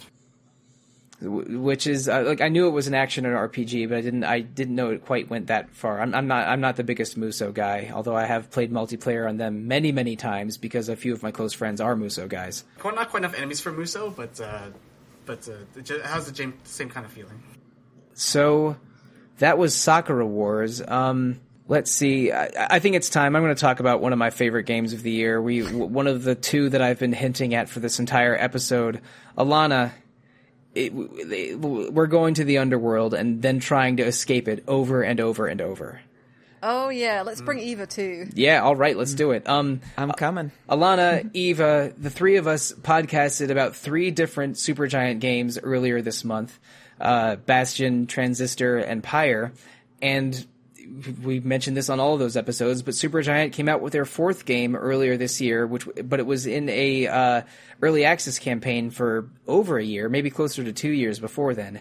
Hades came out for basically all the major systems. Or no. Was it only Switch and PC? Okay, yeah. I think early access was only PC in the Epic Game Store for a while, but then it's full. But then its full release was Switch and PC. It's weird. It was the very first Epic Game Store. Epic Game Store launched the day that it went into early access. Right, yeah, it was at the Game Awards 2018, and it came out of early access on the 17th of September. And I think this is Nintendo's revenge for never getting a version of Pyre on Wii U or Switch, because PS4 had Pyre, but the Switch doesn't. So now this is the flip side of that. But anyway, Hades is a roguelike action RPG that plays like Diablo in that it's an isometric action RPG where you sort of build your character and go through vaguely rectangular dungeons, but it's not like Diablo in that you complete a character build in maybe 30 minutes or less instead of hundreds of hours. So basically it's steeped in Greek mythology. You are the son of Hades named Zagreus. You're trying to escape Hades once you realize that there might be something for you out there on the outside world. And as you escape, the Olympian gods, or 9 of the Olympian gods, Zeus, Poseidon, and that side of the family, are very encouraging and send you aid in the form of boons and skills and upgrades. And so every time you complete a room, you get some kind of equipment or boon or upgrade that is different every time you try to escape the underworld. But it is breathtakingly good. Like, the moment-to-moment action is crisp and fun, and the upgrades are all huge and varied and awesome, and it's different every time you play. The more times you try to escape, you use the resources you collect to upgrade yourself and upgrade your room and your setting and your bonuses. There's dozens and dozens of characters to interact with that give you help in different ways. And the dialogue is just brilliantly written, and it's also a very beautiful game visually and musically. And the more you unlock and the more you play, the more lore you get, the more gameplay options you get, and the more scenes you see. It is so good. Alana, you and I have talked about playing this game in a cleansing way. Like, sometimes you have a bad day, but you do 2 Hades runs, and even if you lose both of the runs, you just feel better, because this is such a feel-good game that is like incredibly deep, and you can play it for 30 minutes at a time or binge it for dozens of hours, and you will not see the bottom of the pool of wealth and fun that this game is. This is a contender for my game of the year, one of my favorite games in a long time, and I don't know, now I kind of want to go back and play it. Maybe you guys mind if I take a 35-minute break, or no? I'll wait for the podcast to end. We're doing a spoiler cast on Hades in a few weeks, or actually maybe next week. I got to check the spreadsheet, but I love this thing. Alana, go off. Oh my god. Yeah, you summarized it perfectly. I think it's just, and I don't think this is the only roguelike to play with a story exclusively, but like you've said, if you die, you get like a new line of contextual dialogue, like, hey, you died against the Bull of Minos. Oh, I'd love his signature. Why don't you get that for me? Can you do that? And then Zagreus is just like, who is the son of Hades? He's just like, ugh, I'll think about it, kind of thing. And I'm just like, go on. Like, I think Supergiant have always been really good at writing characters, but this is like, I don't know, this is them at their best at everything. And like, whatever you think of Supergiant Games' catalogue, they're all good at different things, but this is everything across the board is at least great. Most of it outstanding, I would say. This is my game of the year. I have put 70 hours into it now, and we're still counting, and I don't think I'm ever going to stop playing it, at least in the next couple of months. Like, I'll pick it up for half an hour if I've had a really, really, really bad day, and it's like, I don't know, it just makes me feel really good, even if I die to Tisiphone or Megara or Lernie. I love the fact that he renames the Lernian Hydra. Yeah, the Lernian Hydra is the boss of the second zone, or a skeletal version of it. And around the 30th time you face it or something, Zagreus just goes, you know what? I've been calling you Hydra the whole time. I gotta give you a name. Let's call you Lerny. And then for the rest of the game, you call the Hydra Lerny, and even when you face it, like in big bold letters at the top of the screen, Lerny will show up. And it's just, there's so many, So good. yeah, there's so many like quiet, like dialogue tricks and jokes and like sort of game design techniques that they sneak into this game that like it's I don't know if it's necessarily the best looking or best or best written Supergiant game, because their older games are so beautiful and so well written that it's very subjective. But I think it's almost inarguable that this is the best playing one, because just the action feels so tight and there's so much variety to the 6 weapons, and then multitude of boons and weapon upgrades and weapon changes. Because I mean, when you unlock the Guan Yu spear, it plays completely differently to the regular spear. It's so good. And it's so good. I've not cleared with it yet, but it's so good. Yeah, but like 6 weapons, 4 different variants in them. How many boons? 40 Daedalus hammers and 20 different aspects on the mirror. And I'm like, have I had 2 similar runs? No, I don't think so.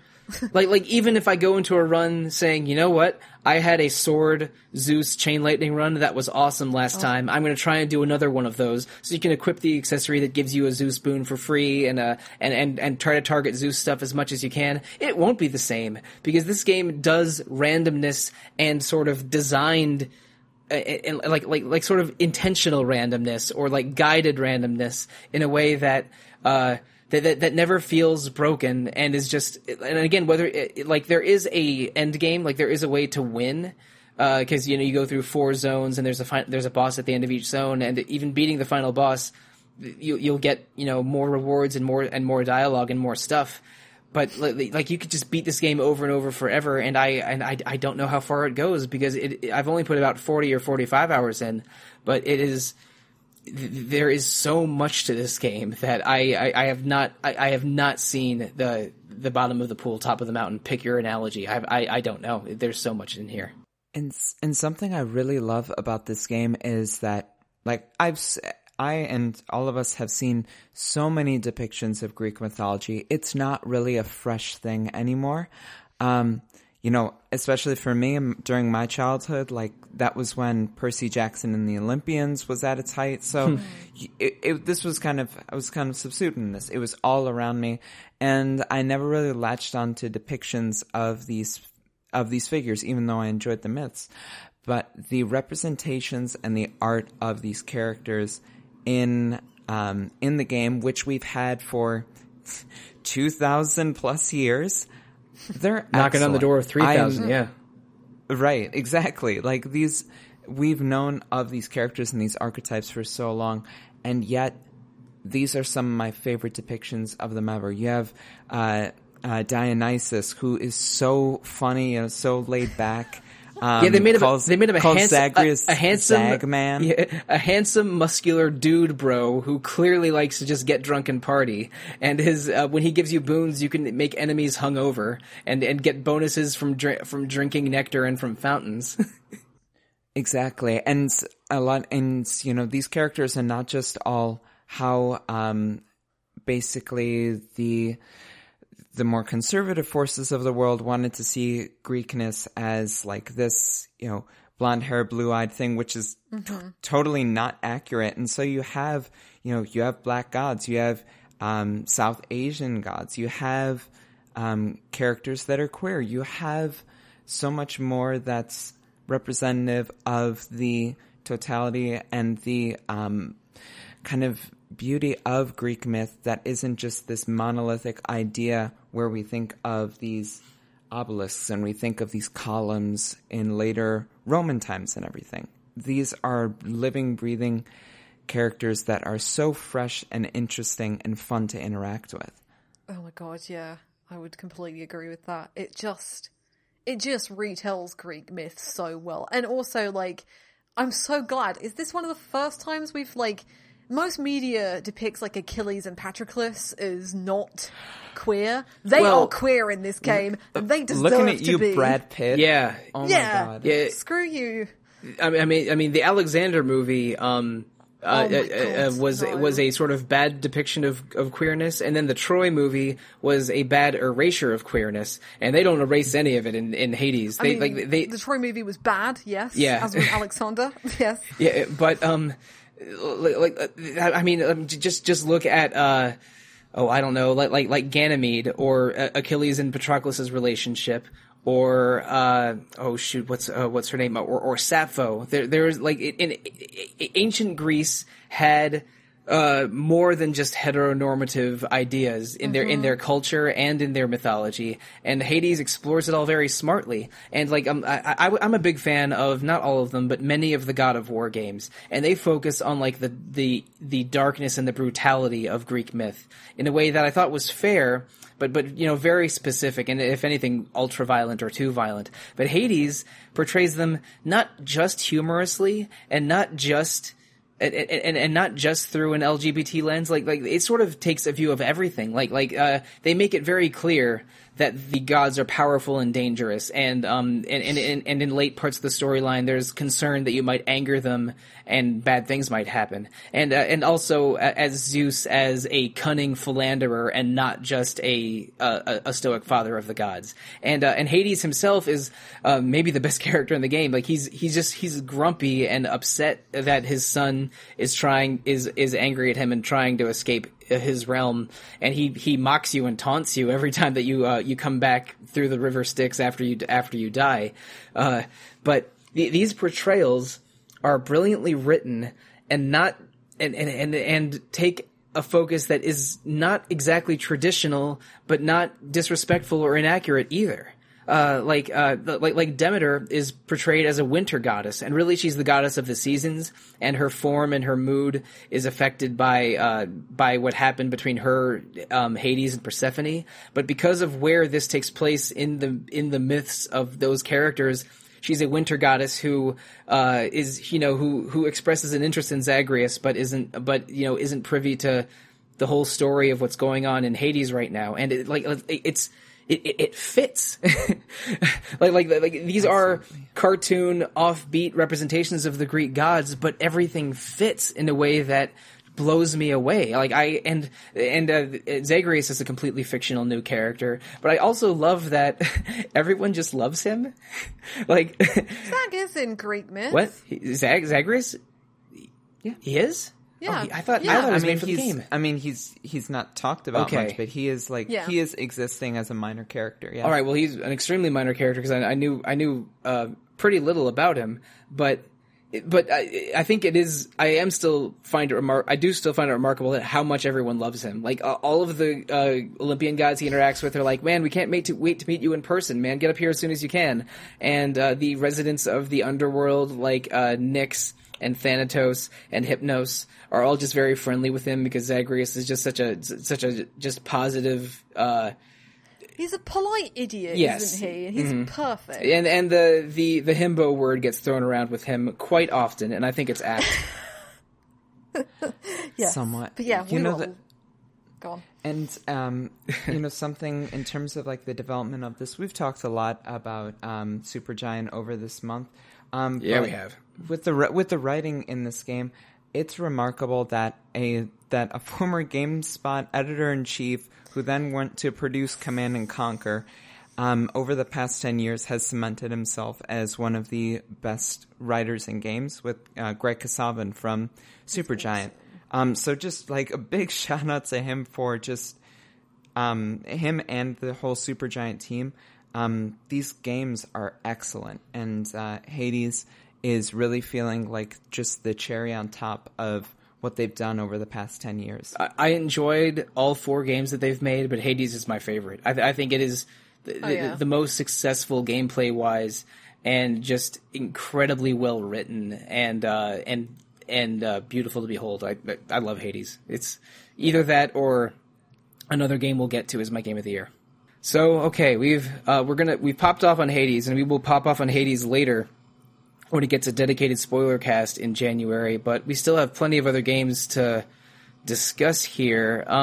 Let's see. Alana, did any of us here play Trails of Cold Steel 4? No, and I kind of promised everybody I would. Unfortunately, I got Trails burnout, but I do know a bit about it, and Caitlin's review covers everything really well on the site. She has said it's probably her least favorite. Oh, wow. And that seems to be the general consensus among the fandom. Even when it came out in Japan, I remember a lot of mixed reception to it because of the pacing is probably at its worst. Unfortunately, like, I really love Cold Steel 3, and it does have its issues. I like the pacing on that, but a lot of people have problems with it. But Cold Steel 3 was meant to be the end of that arc, but they decided to stretch it out over another game, and you can tell, apparently, that this is where it happens. I'm not going to go into any plot because I do know a fair bit about it. I have spoiled myself extensively. There are some real high moments in it, like some real incredible, like, wow, oh my god, celebratory moments. And like, I don't know if you would consider this a spoiler, but the prologue, if you've played every game up until this point, the prologue reunites like 3 of the most important characters from Sky and 3 of the most important characters from Owl and Zero, the Crossbell games, which we still haven't got a localization for. There are ways to play those games in English, but there is no official localization. I feel like I need to mention to our listening audience that probably knew that, but maybe didn't. You can go and watch our Twitch VODs, because Scott played through Zero on our channel, and I believe he played through Owl on his personal channel, so definitely come to the Discord and find out how you can do that.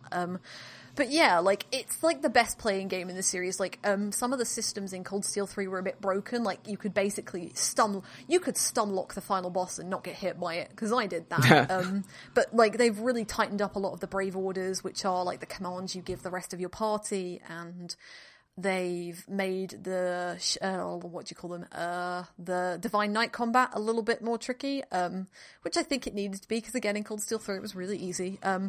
But like, if this game does one thing really well other than celebrate its characters, I think it gives New Class 7, in especially the first act, like, their time to shine. And New Class 7 are all way better developed than the whole of Class 7 from Cold Steel 1 and 2. Like, Juna is great. I love her to pieces in Cold Steel 3, and she is essentially the protagonist of the first part of the game. And I kind of wish she'd stayed that way, because I like Green, but Reen's annoying and perfect, and just like, oh, I'm going to give you a head pat, and I'm just like, go away, you're a teacher, stop. I don't hate Reen, but I was frustrated with him very often. I played Cold Steel 1 last year and Cold Steel 2 earlier this year, so I'm way behind.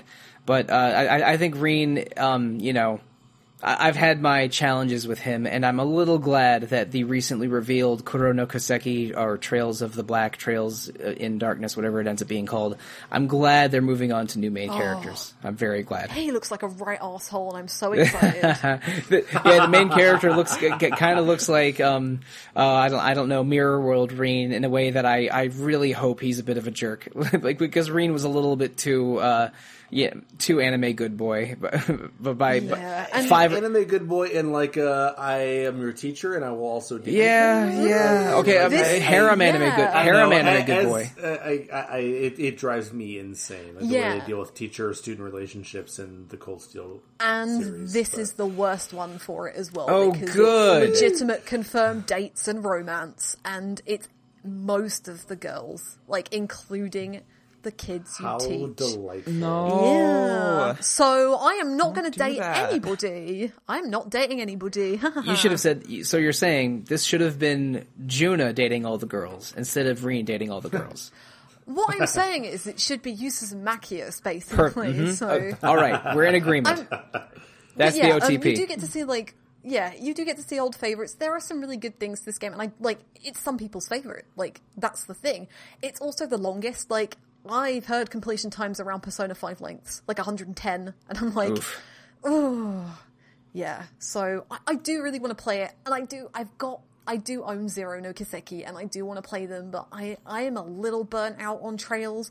Hajimari came out in Japan this year, and that's meant to be really good and relatively short, I've heard, like 40 to 50 hours, which doesn't sound like a Trails game to me. Hey, Trails in the Sky is only 30 to 40, but the Cold Steel games... it took me 50, so... yeah, well, it took me like 35 or something, but I mean, the Cold Steel games are all over 60. And the Ao and Zero are both 80 at least, yeah. And second, yeah. Cold Steel 4 and Hajimari are games number 9 and 10 in this saga. That is a lot of RPG. So I think that Trails Burnout is extremely reasonable to feel, especially if you've played multiples of these in the past year or two. So and I mean, Caitlin, if anyone is a Trails warrior on RPG Fan, it's her, and Scott is probably second in command. Scott. So for Caitlin to be a little cold on it is a little alarming. That's a red flag. So her review was really positive. She gave it an 85, so it's not like a negative review at all. But there's just like, but she adores the others so much that that feels like lower end of the spectrum. Trails of lukewarm steel. Mm-hmm, very much so. Yeah, like I think I'm still going to play it 100%. When I get to it, I don't know, because I'm going to resub to Final Fantasy 14 at some point. Oh boy, but me like, too. Yeah, I do love this series, and I think playing Sky as well is just kind of knocked my appreciation of Cold Steel a little bit down. Like, there's something so much warmer about Sky than Cold Steel, and yeah, I love the world and I love everything that's going on in it, but like, I think Burnout is understandable. And like, when the shortest game length in your series is like 40 hours and the longest is 100, and all of them vary between that length, like I totally get. And there are 9 or 10 of them. Yeah, exactly. I mean, it's just not an easy series. Do the math. That's a lot of hours. Yeah. And again, too many games. I don't know when I'll get to Cold Steel 4. I do have interest in playing all or most of those, but I am much closer to trying out Crossbell than continuing beyond Cold Steel 2, which again I beat only a few months ago. And you've got to play third first, actually. So yeah, that's true. I'm also I would be lying if I said I wasn't interested in Kuro no Kiseki, and if we get that before some of the others, that's at least a decision to make. But we got another Trails game this year, and that is definitely a noteworthy date in RPG Fan, because we are Falcom fans a lot of the time on the website. Mm-hmm. We've done Ys and Trails games on Retro Encounter before. But let's see, what else is on their list that we have to discuss? I feel like we have to talk about Yakuza. Oh, we do. Let's talk about Yakuza. I said that Hades was my co-game of the year. The other one is Yakuza Like a Dragon, the artist formerly known as Yakuza 7. And it like the Yakuza games have sort of always been action games with elements of, beat 'em ups and action RPGs. But Yakuza 7 is a full-on turn-based RPG. Yes, it is. But I have to say, I've played 4 Yakuza games now, 5 if you count the disappointing Fist of the North Star Lost Paradise. But even though this one has a completely different battle system, it is Yakuza as hell, because it still is exploring a very large urban space based on real-life Japanese cities. It still is a very melodramatic, semi-serious crime drama story with some completely off-the-wall wacky writing, in it, mostly in its side content and in its specific characters. And it sort of unites all of these weird open-world humor and serious storytelling, with some elaborate combat. It stitches all of those things together in a package that is probably my favorite JRPG since Dragon Quest XI, which is a coincidence in that Yakuza 7 or not openly loves Dragon Quest. Like they even explain the RPG combat by having the main character Ichiban Kasuga say in one of the opening scenes, "Well, yeah, I love Dragon Quest, so whenever I get into fights, I just imagine it like a Dragon Quest battle." I've seen that clip so many times and it makes me laugh every single time. It's delightful. It's so cute. And they, it's not a set it and forget it statement. It said at the beginning, like throughout the game, he mentions that he grew up in some pretty remarkable circumstances. A penniless orphan that was raised by girls and by all of the girls and a manager of a brothel. But he spent his free time playing Dragon Quest games in these unused rooms. So Ichiban is sort of deep down is a good person who just wants to be a hero like the heroes of his favorite video games. But a chance encounter with a Yakuza when he was a teenager sort of had him commit to a lifestyle of noble criminal that is perpetrated by the Yakuza series in ways that sometimes are very hard to explain. But Yakuza Like a Dragon is a break from the previous Yakuza games in that for the first time the main character is not Kazuma Kiryu, it's this new guy Ichiban, and it tells a pretty well self-contained story. If this is your first Yakuza game, all you're going to miss out on is some cameos. It's a perfectly self-contained story with a mostly new cast of characters. And if you meet a guy and someone says, "Oh, he's been in Kamurocho forever," or "Oh, he's a Tojo clan legend," just keep in mind that's a guy that was in a previous Yakuza game. That's all you need to know. This is a really cool crime story, really cool Japanese RPG with so much extra content that it is a Las Vegas buffet of stuff. That's a great analogy. That makes it sound not good, except it actually is good. Yeah, but the thing is, just like a Las Vegas buffet, there is so much stuff here. Even if you don't like every item on the table, you'll like probably enough of them to get some fun out of the game. I'm underselling how much stuff is in this game. There's a full-on Mario Kart in this game called Dragon Kart. There are dozens of mini games, including like simple things like darts and golf and baseball batting cages, to things like a rhythm karaoke games and sort of a a reaction game where you watch movies and try not to fall asleep while an army of sheep try to knock you out. What? Yeah, there's so much in this game that I could not possibly explain it all, which is why we're doing a spoiler cast on it in January. Jesus. But it has a class system that's like a Dragon Quest 6 or 7 class system, but the jobs in the job system are things like construction worker, bar hostess, dominatrix, or called Night Queen. Let's see. Bodyguard, break dancer, multiple versions of criminal or gangster. But it all comes together in a package that is definitely a Yakuza game, because it has all the open world weirdness and writing of games like Yakuza 0 and Yakuza Kiwami, which I played earlier this year.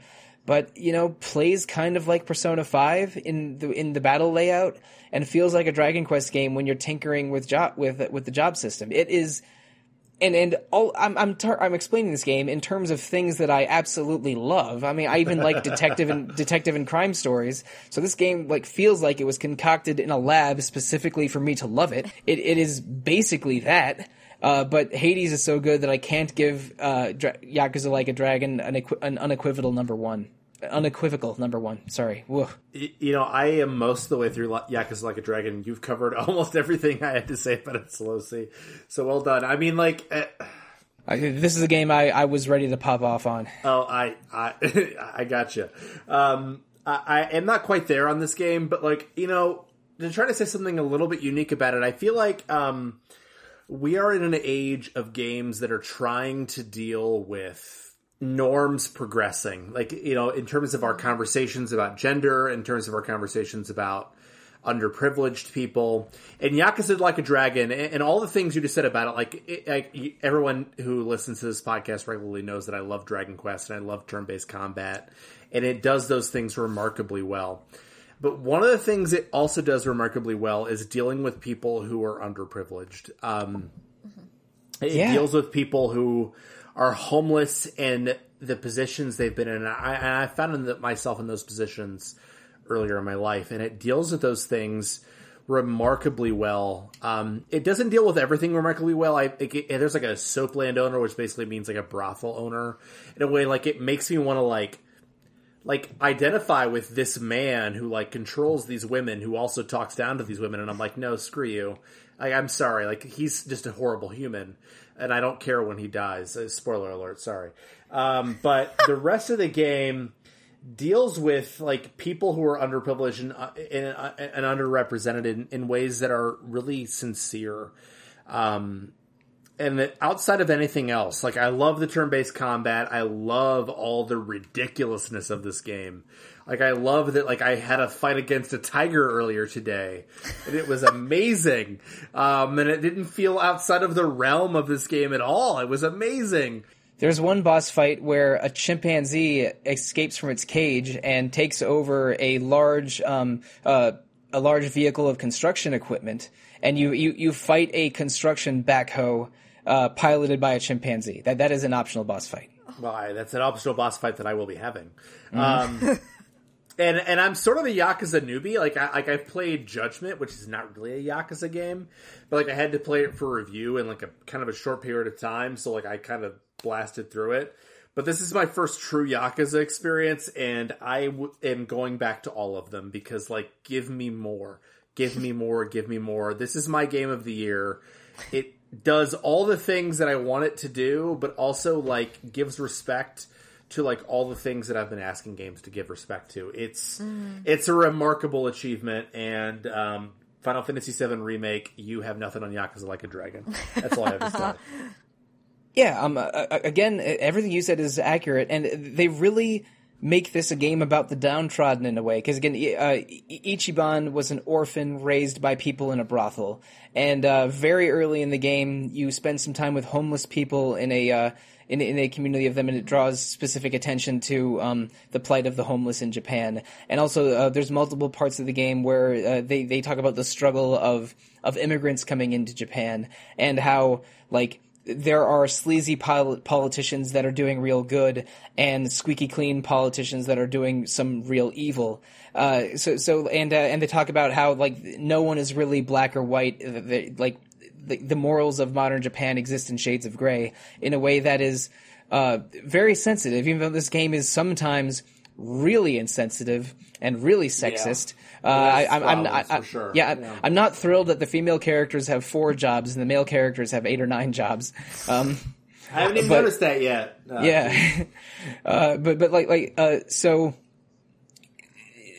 there's a lot in this game, and it's not all perfect, but so much of it is super fun and thought-provoking that it's a top 2 favorite game of the year for me.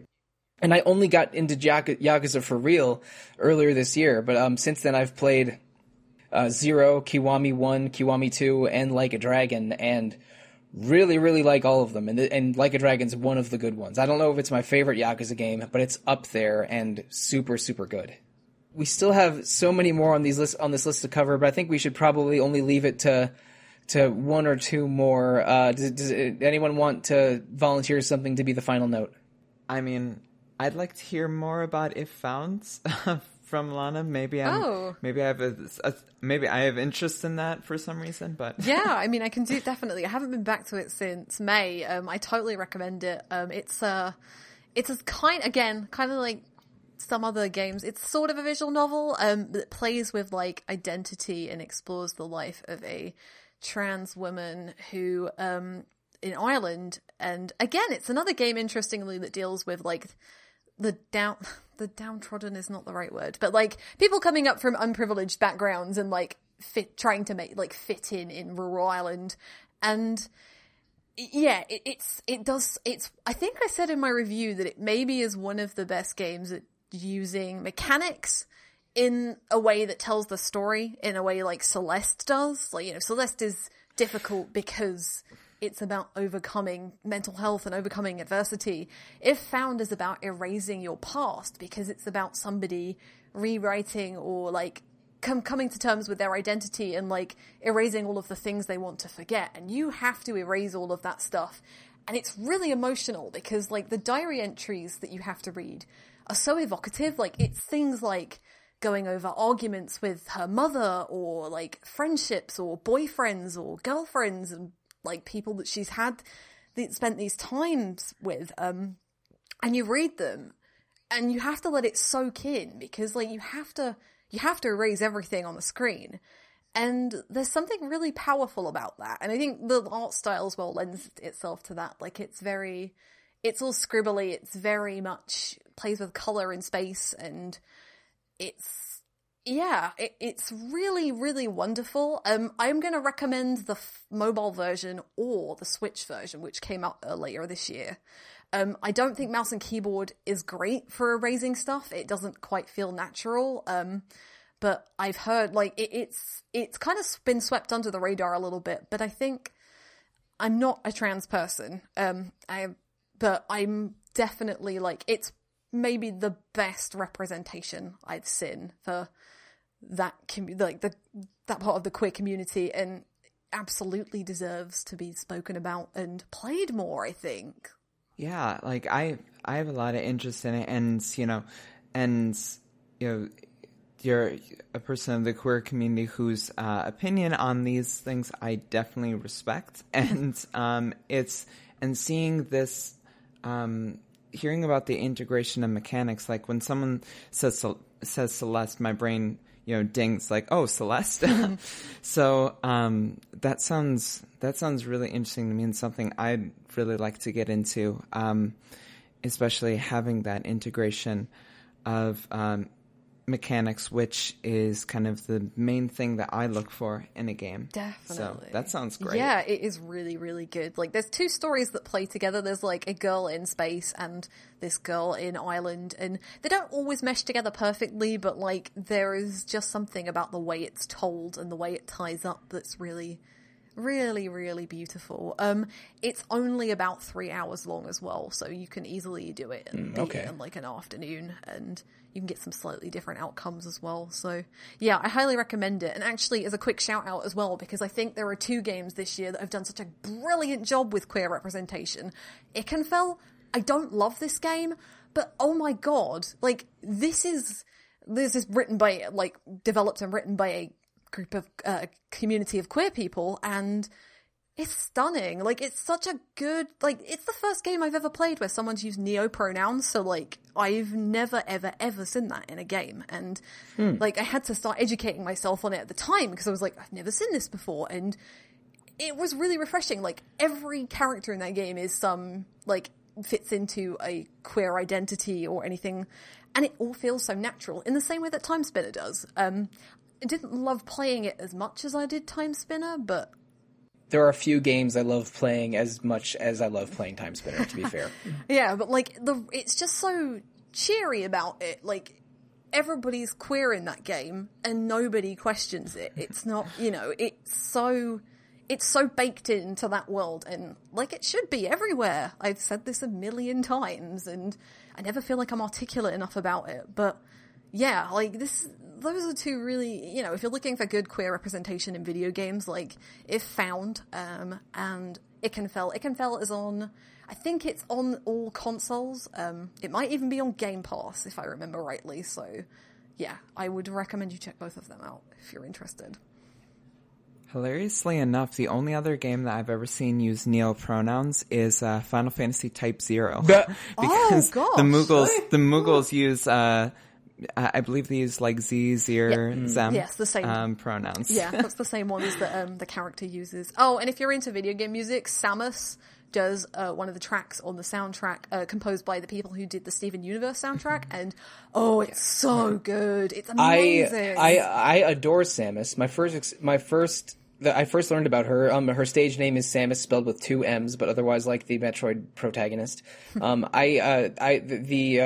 The convention I attend almost every year, MagFest, she performed at one 4 or 5 years ago, and in the middle of her set, she pointed out one of her young cousins on the side of the concert space selling Girl Scout cookies. So there was like a giant crowd of people watching Samus, and then a line on the table next to her of people buying Girl Scout cookies. Aww. It was the best. So some breathtakingly smart rapping about video game characters and Girl Scout cookies in the same breath. You love to see it. You love to see it. If Found was the name of the game you last discussed, and I think we may have found the end of the podcast because I do not want this to go into the 3-hour range. I get anxious the closer up any podcast episode gets to 2 hours. In fact, so I mean, this list again was 107 games. There was no way we were ever going to get to all of them. There's remakes of Rune Factory 4 and Demon's Souls, a new Pokemon Mystery Dungeon remake. I'm just going to mention a couple of them. I'm not going to try and speed read the whole thing like I have sometimes done in the past. A console release of Bug Fables that Alana reviewed for the site. Some really interesting mobile games like Xeno Alice and Tales of Crestoria. A remake of Harvest Moon Friends of Mineral Town. Now Story of Seasons Friends of Mineral Town. Let's see. Death End Request, which is a game I saw at E3 years and years ago. Star Renegades, a really interesting turn-based roguelike that Greg Delmage reviewed for the site. Genshin Impact, maybe the biggest mobile RPG of the year. A lot of people really love that thing. Torchlight 3 finally came out, even though we thought it was dead and revived. There's a... Cyberpunk. Yeah, that happened. Cyberpunk is still happening. It's happening every day, and it'll probably be happening the day this comes out. So Cyberpunk, the second biggest RPG release of December after Taiko no Tatsujin Rhythmic Adventure Pack. Yeah. Don-chan rides again. My Tales of Fantasy Draft flex pick. I was going to say a flex, yeah. There was a new Paper Mario game this year as well. That's right, Origami King came out over the summer. Yeah, it had some positive, two ends of the spectrum, positive and negative reception depending on how RPG you wanted it to be. I think people want another game like the first Paper Mario or Thousand Year Door, but Nintendo's not going to give that to us. They want Paper Mario to stay unique, and in terms they keep re-breaking and refixing something that a lot of fans think wasn't broken in 2003 or whenever TTYD came out. Yeah, just play Bug Fables. A couple I want to shout out. Moon finally got a release date. Remix RPG, the PS1 game, and that was really, really. I think. Isaac reviewed it and he was glowing about it, so I absolutely recommend you go and read that review. Can't wait to check it out. Yeah, I really wanted to pick it up. I didn't have enough time. Spiritfarer is like a management sim about dying and death, which I've started playing recently, and it's really gorgeous and really interesting, so I'm excited to dig into that. Paradise Killer is another game as well I'm playing through right now, and it is... it's another game I struggled to describe. It is one of the most bizarre murder mystery adventure games I have ever played. And I've played Danganronpa. I love murder mystery adventure games, not just your Danganronpas and your Rites Phoenix, but that one is something I'm very interested in. And now's the time to shout out before we go into housekeeping. So please, the rest of the panel, go for it. The couple games I want to put out are Sakuna, Rise and Ruin. Oh yeah. That's right up there with with 13 Sentinels for being a game I saw at E3 every year. No idea when it would come out, and it finally came out in 2020. Yeah. The game's beautiful looking. Oh shit! What was the other game I was supposed to say? Hyrule Warriors. Hyrule Warriors. There we go. Yep. Thank you. For Age of Calamity. I'm still making my way through that game, and I had to stop because I'm playing Fire Emblem Shadow Dragon for review.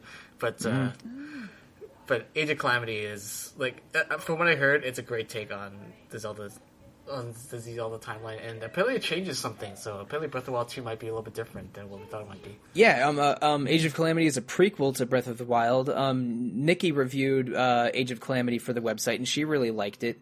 It's a Musou game, so it'll play like those, but it's with a bunch of the cast of Breath of the Wild, including all of the what were they called? Are they the sages? Champions. The champions, yeah. I knew it wasn't sages, but we have a really good version of playable Zelda and Impa and the four champions, and of course Link and I think there's even one of the Guardian robots is an ally that you can play as this time. I think so. It's the little tiny one that you get at the beginning of the game. All right, yeah. A mascot Guardian robot. That's what I'm talking about. Oh yeah. We've talked about 13 or 14 games in exhaustive detail, and a handful more in less detail. And again, maybe the less we talk about Cyberpunk, the better. But I think this is it for Retro Encounter for 2020. Thank you so much for joining us on 51 episodes of Retro Encounter, including 28 panelists. 2 of them were retired RPG fan staff that came back for a few episodes. 5 of those panelists recorded their first Retro Encounter episode in 2020. And again, let's go for another 51 or 52 more in 2021. The spirit is willing, but time will tell. Hopefully 2021 is an improvement on 2021, speaking in a general sense, because 2021 was a hell of a year. Thank you for visiting hell. You mean 2020? 2020. Yeah, don't jinx 2021. We're not don't there say that yet, about dude. 2021. All right. I'm sorry. You can delete all that. 2020 was a hell of a year. Thank you for visiting hell. But let's talk about 2021 a little bit more. We mentioned we're doing spoiler casts of Hades and Yakuza. That's coming in January. We're also doing 2 episodes on Baten Kaido's Eternal Wings and Lost Ocean coming in January. And you know what? I haven't said this yet in the podcast, but now's the time to do it. February, we've already chosen the game we're playing that month. It is going to be the DS classic Radiant Historia, developed by Atlas during the peak of their powers. Yoko Shimomura soundtrack, really interesting time travel storyline. I played it, 8 years ago, and I'm very interested to revisit it. But you know what? We've already planned out a couple games in 2021, and I think I'm ready to tease them a little bit. What say you guys? Let's do it. All right, okay. We played Persona 2 Innocent Sin in 2020, a couple months ago, and we're going to do its sequel, Persona 2 Eternal Punishment, coming sometime in 2021. I don't know exactly when. And there's another SMT game that we've been talking about playing for years on the podcast, and I think we're finally going to pull the trigger in 2021. So 2021 is going to have 3 Atlas games minimum, Persona 2 Eternal Punishment, Radiant Historia, and another SMT game that is not a Persona game, but I'll let the speculation up to you. And so that's 4 games we've talked about, those 3 in Baten Kaitos. There's also 2 big series that I want to revisit in 2021. First, Dragon Quest. We did a couple episodes on Dragon Quest over the years. We did some on Dragon Quest V in, I think, 2017, maybe 2018. And we've done... Yeah, okay. And we did an episode on Dragon Quest XI in early 2019, and a couple other side episodes here. But I want to do another Dragon Quest game for the 35th anniversary in a couple months. We haven't decided which one yet, so we're going to put that to a vote and do a Dragon Quest game for the podcast a few months from now. Probably May, but don't hold me to that. We'll figure it out as we go. And also, Suikoden is on our minds recently because Eiyuden Chronicle had a very, very high-profile crowdfunding campaign a few months ago that got and Suikoden has a very dedicated and very excitable fan base, of which Zach Wilkerson might count himself among their number. We've done episodes on Suikoden 2 and Suikoden 5 on the podcast, and we're doing another one in 2021. I won't say which one it is, but you could at least make a reasonable guess. So I can promise in 2021, Baten Kaitos in January, Radiant Historia in February, Persona 2 Eternal Punishment later, another SMT game that's not Persona later, and also a Dragon Quest game TBD and a Suikoden game TBD. That is 6 of the 4. Yes, that is 6 of the 12 game journals happening in 2021. Don't press me on anything else. That's all you're getting.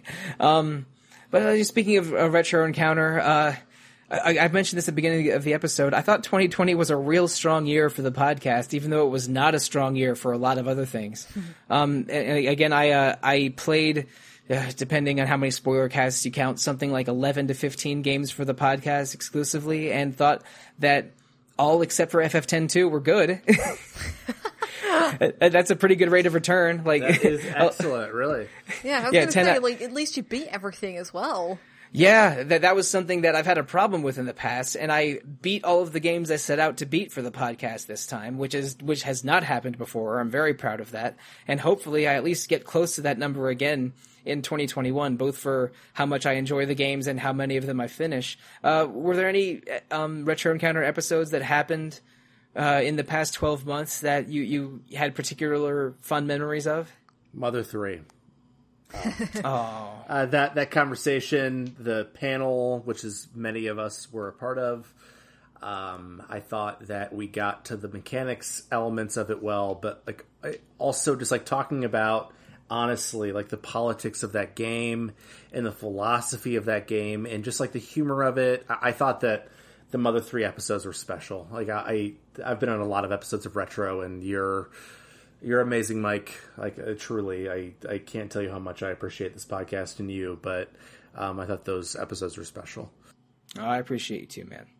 I loved being on the Nier ones, which is probably something that y'all are going to bring up too. I love being on the Nier ones just because that game is it is an extremely special, beautiful game. I even got to before the virus, I even got to go see the Nier orchestral concert. And so, I mean, everything around that game this year, I had finished playing it just at the tail end of 2019, and then getting to talk about it and going to this concert. There's been so many positive feelings that I've had about that game in relation to my proximity to other people, including, people on the show. So I really love and appreciate that episode, and I'm going to hold those dear. Agreed. Thanks, Eva. And that, you got to go to a Nier Automata soundtrack, and Nier Automata is a game that does a lot of things spectacularly, but the music might be a particular point of excellence. Because it is one of the best soundtracks of modern video games, full stop. Oh, yeah. Both of them. And we're getting the remake next year. That's right. Yeah, we're getting a remake of Replicant next year, so that'll probably be my chance to finally play Nier 1. Please do it. Yeah, I think I'm going to make it happen. I got it. Fantastic. Oh, I know it is. I even edited those episodes years ago. Persona 2 is my favorite episodes, just because I had so much fun. I popped off a bit on those episodes, and I'm sorry about that, everybody. Do not apologize. How dare you? If anyone is going to apologize for popping off on Retro Encounter, it is me occupying spots 1, 2, 3 through 7. All right, so don't apologize for popping off. Come on. But similarly to I wasn't on the Nier episodes, although I have played Nier Automata, and Mother 3 I was on, and totally agree, amazing. All the game journals I've been on have been really good this year, but Persona 2 is just so fascinating.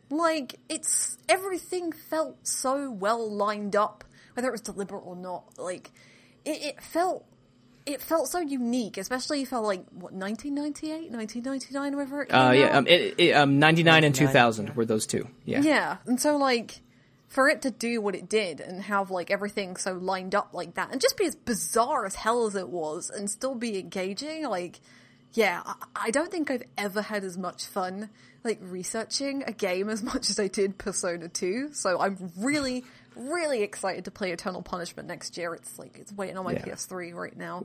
We're going to try and bring the band back together for that one. See if we can recreate the panel and revisit some of those themes. Add you to it, Slowzy. Yes. Yeah, I played Innocent Sin a few years ago on PSP, but I've never played Eternal Punishment, so I'm going to try and rectify that this year.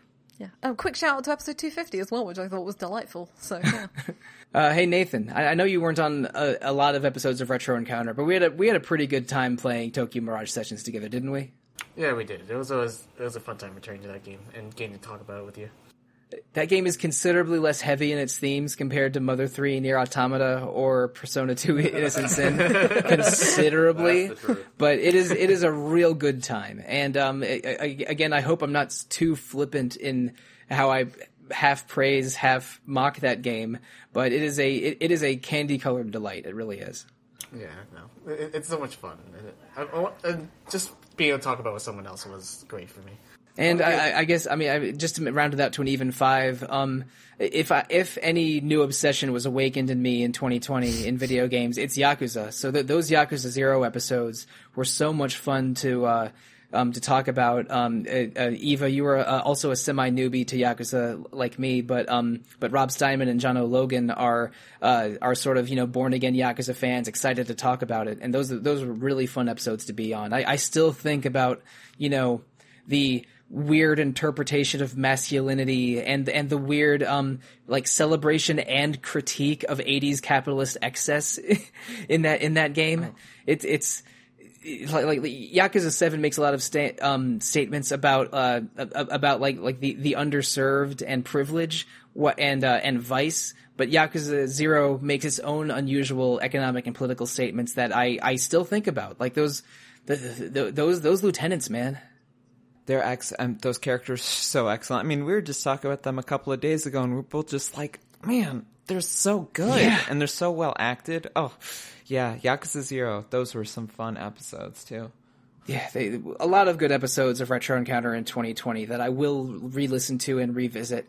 And again, I mean, this podcast is something very important to me, and all of the panelists, especially you four who have been on so many episodes, are really important to me. And I sometimes I feel burned out on podcasting, but I don't know. I'll message one or multiple of you guys about the next game we're playing, and I'll get excited again and excited to podcast again. So I'm not ready to give it up, and I hope that 2021 is as fun as 2020 in podcasting. Unless it ends in January because of me, but there you go. I don't think because of you. You are going. Alana is going to host the Bots and Kaitos episodes, and I'm excited to listen to them. Same. Even in spite of any pessimistic nonsense coming from the other. If I can host, you can definitely host, Alana. You got this. Oh my god, I'm gonna fight you, Alana. No, Same. too soft to fight. No. Your pessimism makes me want to fight you. Only fight her from a respectable distance of at least 6 feet away. I will. It'll be like the Grinch. It'll be a 39.5-foot pole, and I'm just going to be like poking her in the ribs with it. But only if you can sing it with those dulcet tones of Thurl Ravenscroft. I could, but I'm not going to because reasons. I just like saying the name Thurl Ravenscroft. All right, original voice of Kirby the Vacuum, Tony the Tiger, and the singing voice of You're a Mean One, Mr. Grinch. What a legend! Brilliant. His name is Thurl Ravenscroft. Holy moly, it's so good. What a name! You couldn't make up that name in a Dickens novel. You couldn't. No. But okay. If I'm going into the resume of Thurl Ravenscroft now, it's definitely time to end the episode. But so thank you, panel. I hate saying what I'm thankful for at Thanksgiving dinner, but I truly am thankful for all of you, and I'm also thankful for you, the listening audience. Thanks for sticking with us for 2+ hours about a podcast with retro in the title, talking about extremely current video games. So, but give us this one or two or three chances a year to talk about recent things, and especially with Hades and Yakuza Like a Dragon episodes coming next month. But listeners, if you want to reach out to us directly, the best way to do so is email retro@rpgfan.com. rpgfan.com has message boards and a Facebook page and Instagram and Twitter and a YouTube channel that I always forget to plug, and a Discord server that I usually remember to plug. Also a Twitch channel with something streaming on Twitch just about every day. Please interact with RPG Fan in however manner you choose, including 3 other podcasts. There's Random Encounter about randomness every 2 weeks, Rhythm Encounter about RPG music every 2 weeks, and Phoenix Edge, a weekly podcast mostly on current events. Those 3 and Retro Encounter are findable on your regular podcast venues, including Spotify, Google Play, iTunes. Provide feedback to us and them and all of us. We love feedback, and things like reviews and feedback are helpful for other people to find the podcast.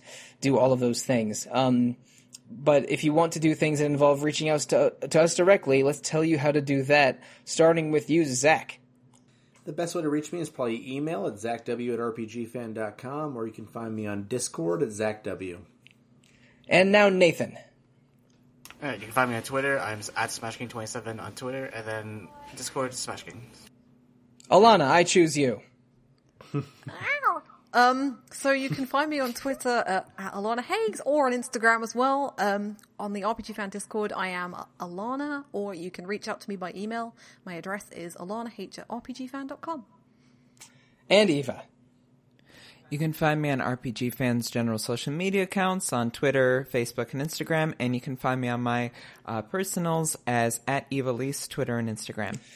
And listeners, you can find me on Twitter, mostly at The Real Monsoon, sometimes at Evoker for Dogs. I'm also at Monsoon Mike on RPG Fans Discord. But mostly, I host about 75% of the episodes of Retro Encounter. And I will continue to do so until further notice. So thank you. Goodbye to 2020. Hello 2021. Good riddance. Thank you. Good night. Good luck.